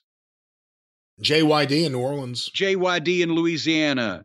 Danny Hodge in Oklahoma. Fucking Blassie in California at one point. Or Stevens in Northern California. They were always in the conversation. Now that's not the case. So nobody in wrestling today is as over or as notorious, as they say, as Hogan was then, or as a variety of the top guys were then. The audience is smaller. The TV is smaller. Nobody's on local broadcast television, so you don't have, you used to have in a variety of markets in the U.S. and Canada, the local wrestler would be one of the most well-known professional sports figures in that town because of their longevity and because they were from there and had been on local television in that town for years. Now there's no local TV. So nobody's a fucking local celebrity in any town of any size. Maybe the last ones were the Hearts in Calgary. But so it is easy for people now not to understand how much more popular overall, more known, more recognized that the top wrestlers were then than they are now, because they weren't around then. They didn't experience it. So they can't figure it out. Well, I hope everyone figured out everything you were going to figure out this week, because the drive-thru is closed. So closed, in fact, we'll return with a song next week. Hold on, let me find this. This is all the way across my desk. Wait a minute. I got a song for you. Oh, no. Hold on 1 second. I'll get you a song. Is it Glass Onion? Was the song Glass Onion? That's the song, Glass Onion. The dirty song that you had from the Beatles? No, I thought that was that new Here movie. Comes the Sun. Is it Here Comes the Sun? Well, that would rhyme with that other word, but anyway, and you just said Penny Lane. that the drive-through was over with, so let's get out of here. Let's get out of here. Of course, you can hear more this weekend on The Experience, a big episode. We review AEW Dynamite and the Royal Rumble this weekend on the Jim Cornette Experience, wherever you find your favorite podcast, and back here next week on The Drive-Thru. Of course, get access to the archive, patreon.com/Cornette. For $5 a month, you get to hear shows from the very beginning in 2013, patreon.com/Cornette. Go to the official Jim Cornette YouTube channel. Subscribe today. Subscribe today. Full episodes, clips of episodes, omnibus collections, all with the very popular Travis Heckle artwork. The official Jim Cornette YouTube channel. You can follow Jim on Twitter at Jim Cornette. You can follow me on Twitter at Great Brian Last. You can hear me on the 605 Super Podcast at 605pod.com, available wherever you find your favorite podcasts. And don't forget about the wrestling news at thewrestlingnews.com or wherever you find your favorite podcasts, Arcadian Vanguard's The Wrestling News. Ladies and gentlemen, the time is right. The time is here. Cameo season at JimCornette.com. What's going on, Jim? Saturday, January 28th, this coming Saturday, noon Eastern. Get them while they last. After a few hours, they may be gone. Get in there early when things get underway. JimCornette.com. It's in my wheelhouse. Of course, the drive-thru is brought to you by the Law Office of Stephen P. New, 888-692-8084. Stop exposing yourself at newlawoffice.com. But for Jim Cornette, I'm the Great Brian Last. I usually say for the next week's episode. Until we talk to you on The Experience, and next week right back here on the drive-thru for Jim Cornette, I'm the Great Brian Last. Tally-ho! Well, it's Jim Cornette's drive-thru. Yes, it's Jim Cornette's drive-thru. Please shut up and listen while Corny is shooting. Yes, while Corny is shooting on Pig fucking Putin and those outlaw macho fucks. Joey, Ryan, the young bucks, the rednecks and dumb fucks, and them dork order bum fucks. And then there's Jelly Janela and Santino Marella, the boogeyman, the boogeyman, the boogeyman. Corny's drive-thru, Corny's drive-thru, Corny's drive-thru. Well, it's all elite wrestling. Tony Khan is investing his millions of dollars in some dumb cosplay wrestlers. Yeah, they think they are wrestlers in video games just like Kenny Omega.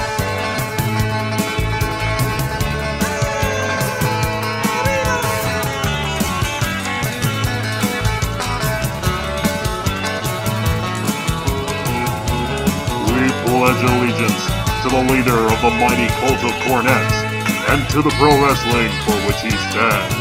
No blow-up dolls, dick spots, or dance routines, with blood, sellouts, and shoot angles for all.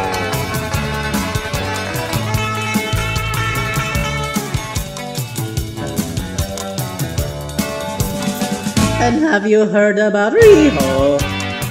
She weighs 45 kilos and she's their champion. She's a Japanese schoolgirl. All the Japanese schoolgirls like Kenny Omega love to play with his Sega. Yeah, they play with his Sega. You need to sue the guy for you. Steven Pino, everybody. Corny's drive-thru. Corny's drive-thru. Corny's drive-thru. Corny's drive-thru. And now, here are your hosts, Jim Cornette and the great Brian Last.